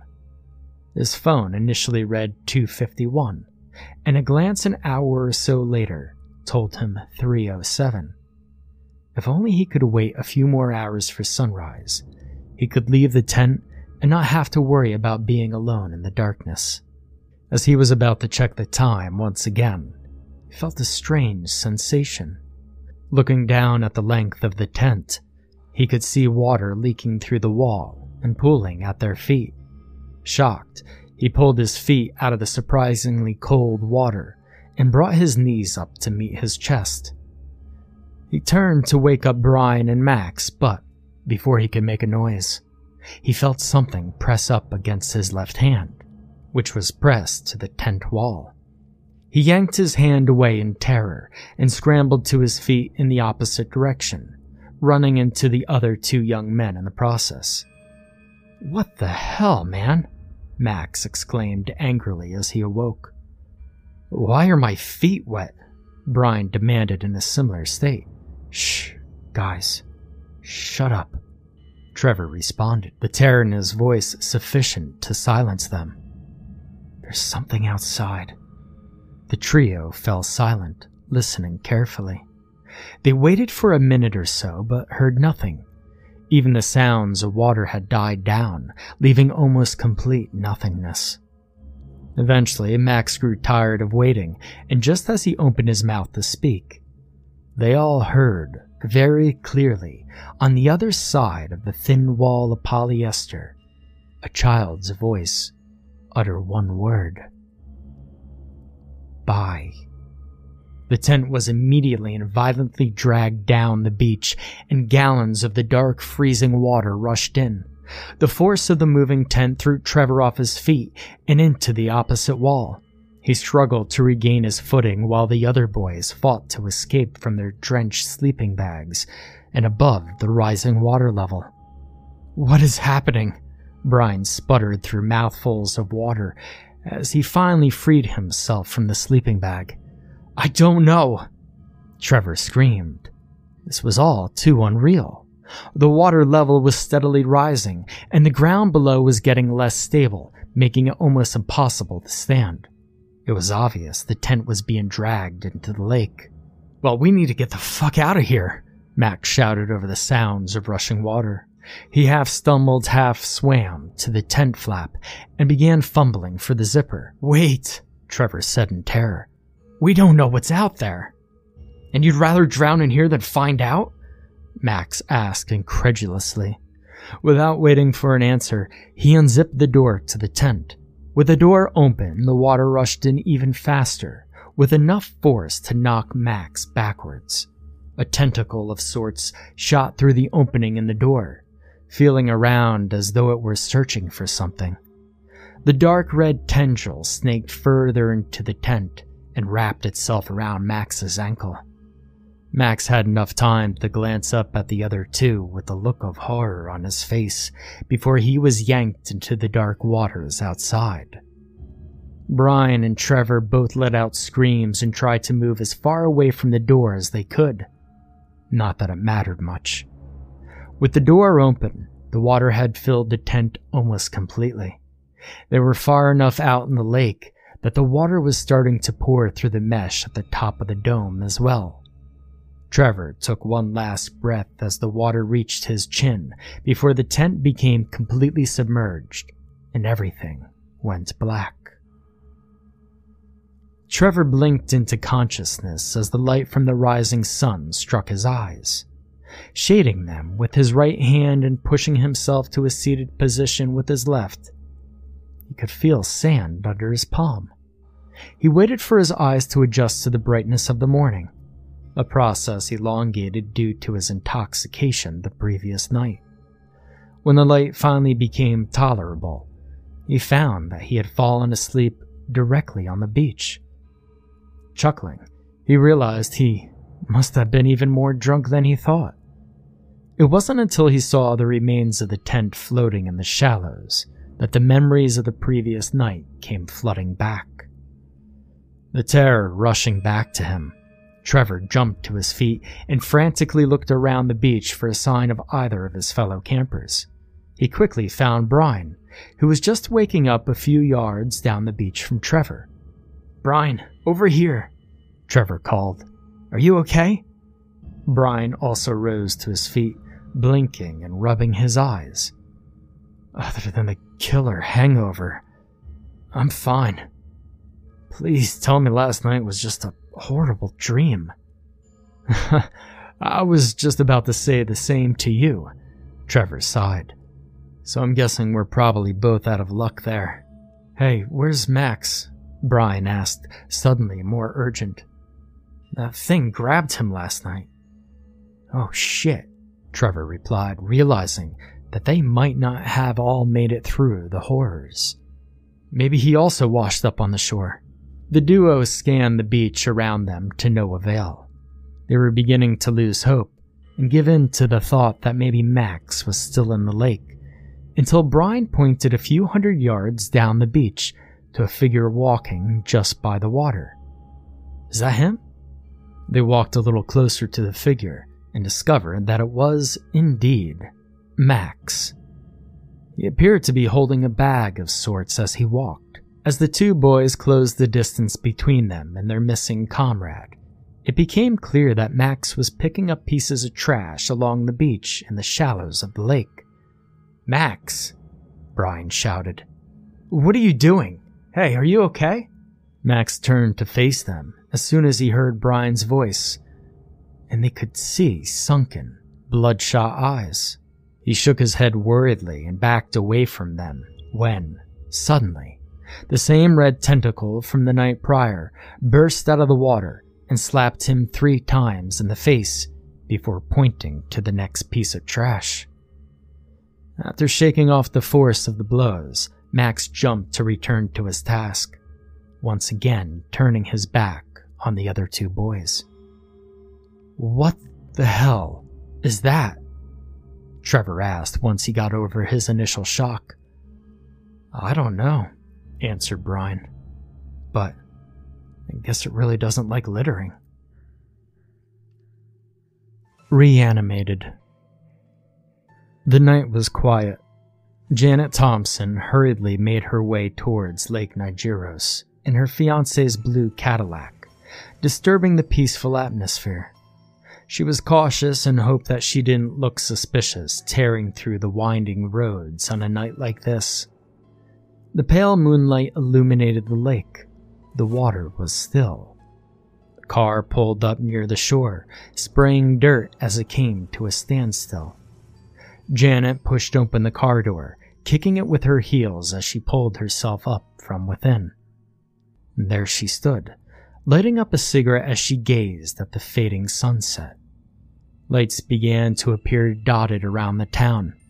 It was getting dark rapidly. Then, the noise started. Janet jumped, dropped her cigarette, and quickly crushing it into the soil. She looked at the trunk of the car and her eyes widened. She stood dead still, trying to determine the source of the noise. The banging continued.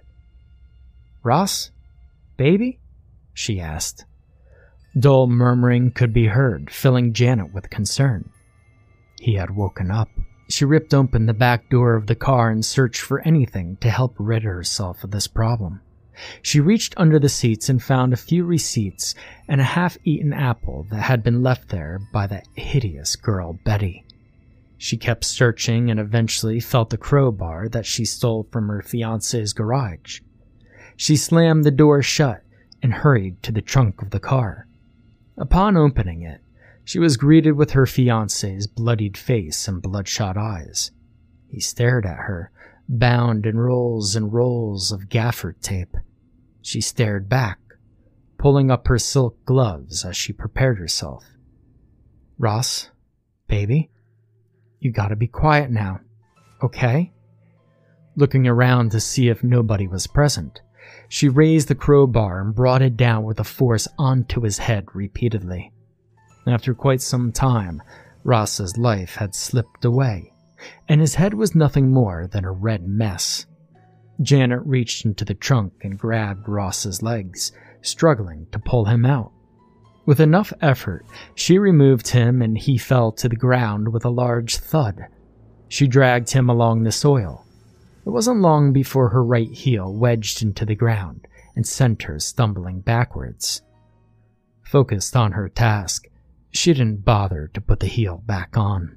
The sun had nearly set now. Janet could barely lift him, but with a struggle. She was able to toss him into the lake. He sank like a pebble. The force of his body created ripples in the water, and she watched as they dispersed. She began to wander back towards the car, relieved that the only thing standing between her dream of Hollywood stardom and herself was now disposed of. She pondered over what she would do when she got to LA. Who would she meet first? What movies would she star in? All this ran through her mind when, out of nowhere, she heard movement in the water behind her. Janet span around and saw nothing but ripples. She continued up the slope and onto the soil, retrieving her heel that had lodged itself into the ground. While struggling to remove it, the water began to churn violently. And that's when she looked over and saw something drifting towards the shore. A small amount of blood emanated from the mass and began meandering through the water. She recognized the jet black hair and checkered shirt. Janet looked on in horror as the supposed love of her life hurriedly swam through the lake towards her. Ross had reached the shallow water and began crawling on all fours, struggling to stand. He had purpose. He lifted his head and stared at Janet. The blood had rinsed away, revealing the contorted face that Janet had created. He violently coughed up dirty water as he struggled to breathe. He raised himself onto his own 2 feet. He stared at her like an eagle hunting its prey. Janet's eyes widened in fear. She let go of the heel and stood up ready to run. Ross let out a gargled scream and he began sprinting towards her. Janet turned and booked it towards the Cadillac, limping as fast as she could while trying not to lose the remaining heel. She could hear him making his way up the slope. Janet flung open the door, dived onto the seat, and turned the keys. Ross came into view. "Ross? Please, Ross, don't be angry. You really need—" Janet was greeted with a scream, and her beloved abruptly stopped in front of the car. "Ross? Get away!" Ross extended his right arm and opened the palm of his hand wide. Without warning, Janet slumped back into the chair, her eyes sinking into the back of her skull. All life began to drain from within her. She breathed so shallow. She couldn't move. She couldn't speak. She could merely listen and do nothing as she was rapidly beginning to realize what she was and what she had done. An immense pain erupted in her chest. Blood began trickling out of her mouth and down her chin, landing on her blue silk dress. Suddenly, a luminescent blue ball of light began to force its way up from her chest. The light could be seen through her pale skin as it forced its way out of her system. It shot up through her throat and out of her mouth before flying into Ross's hand. Janet was dead. Ross stood overlooking her soulless, lifeless corpse. The blue ball of light glowed in his soaked hand, illuminating the drops of water all over his body.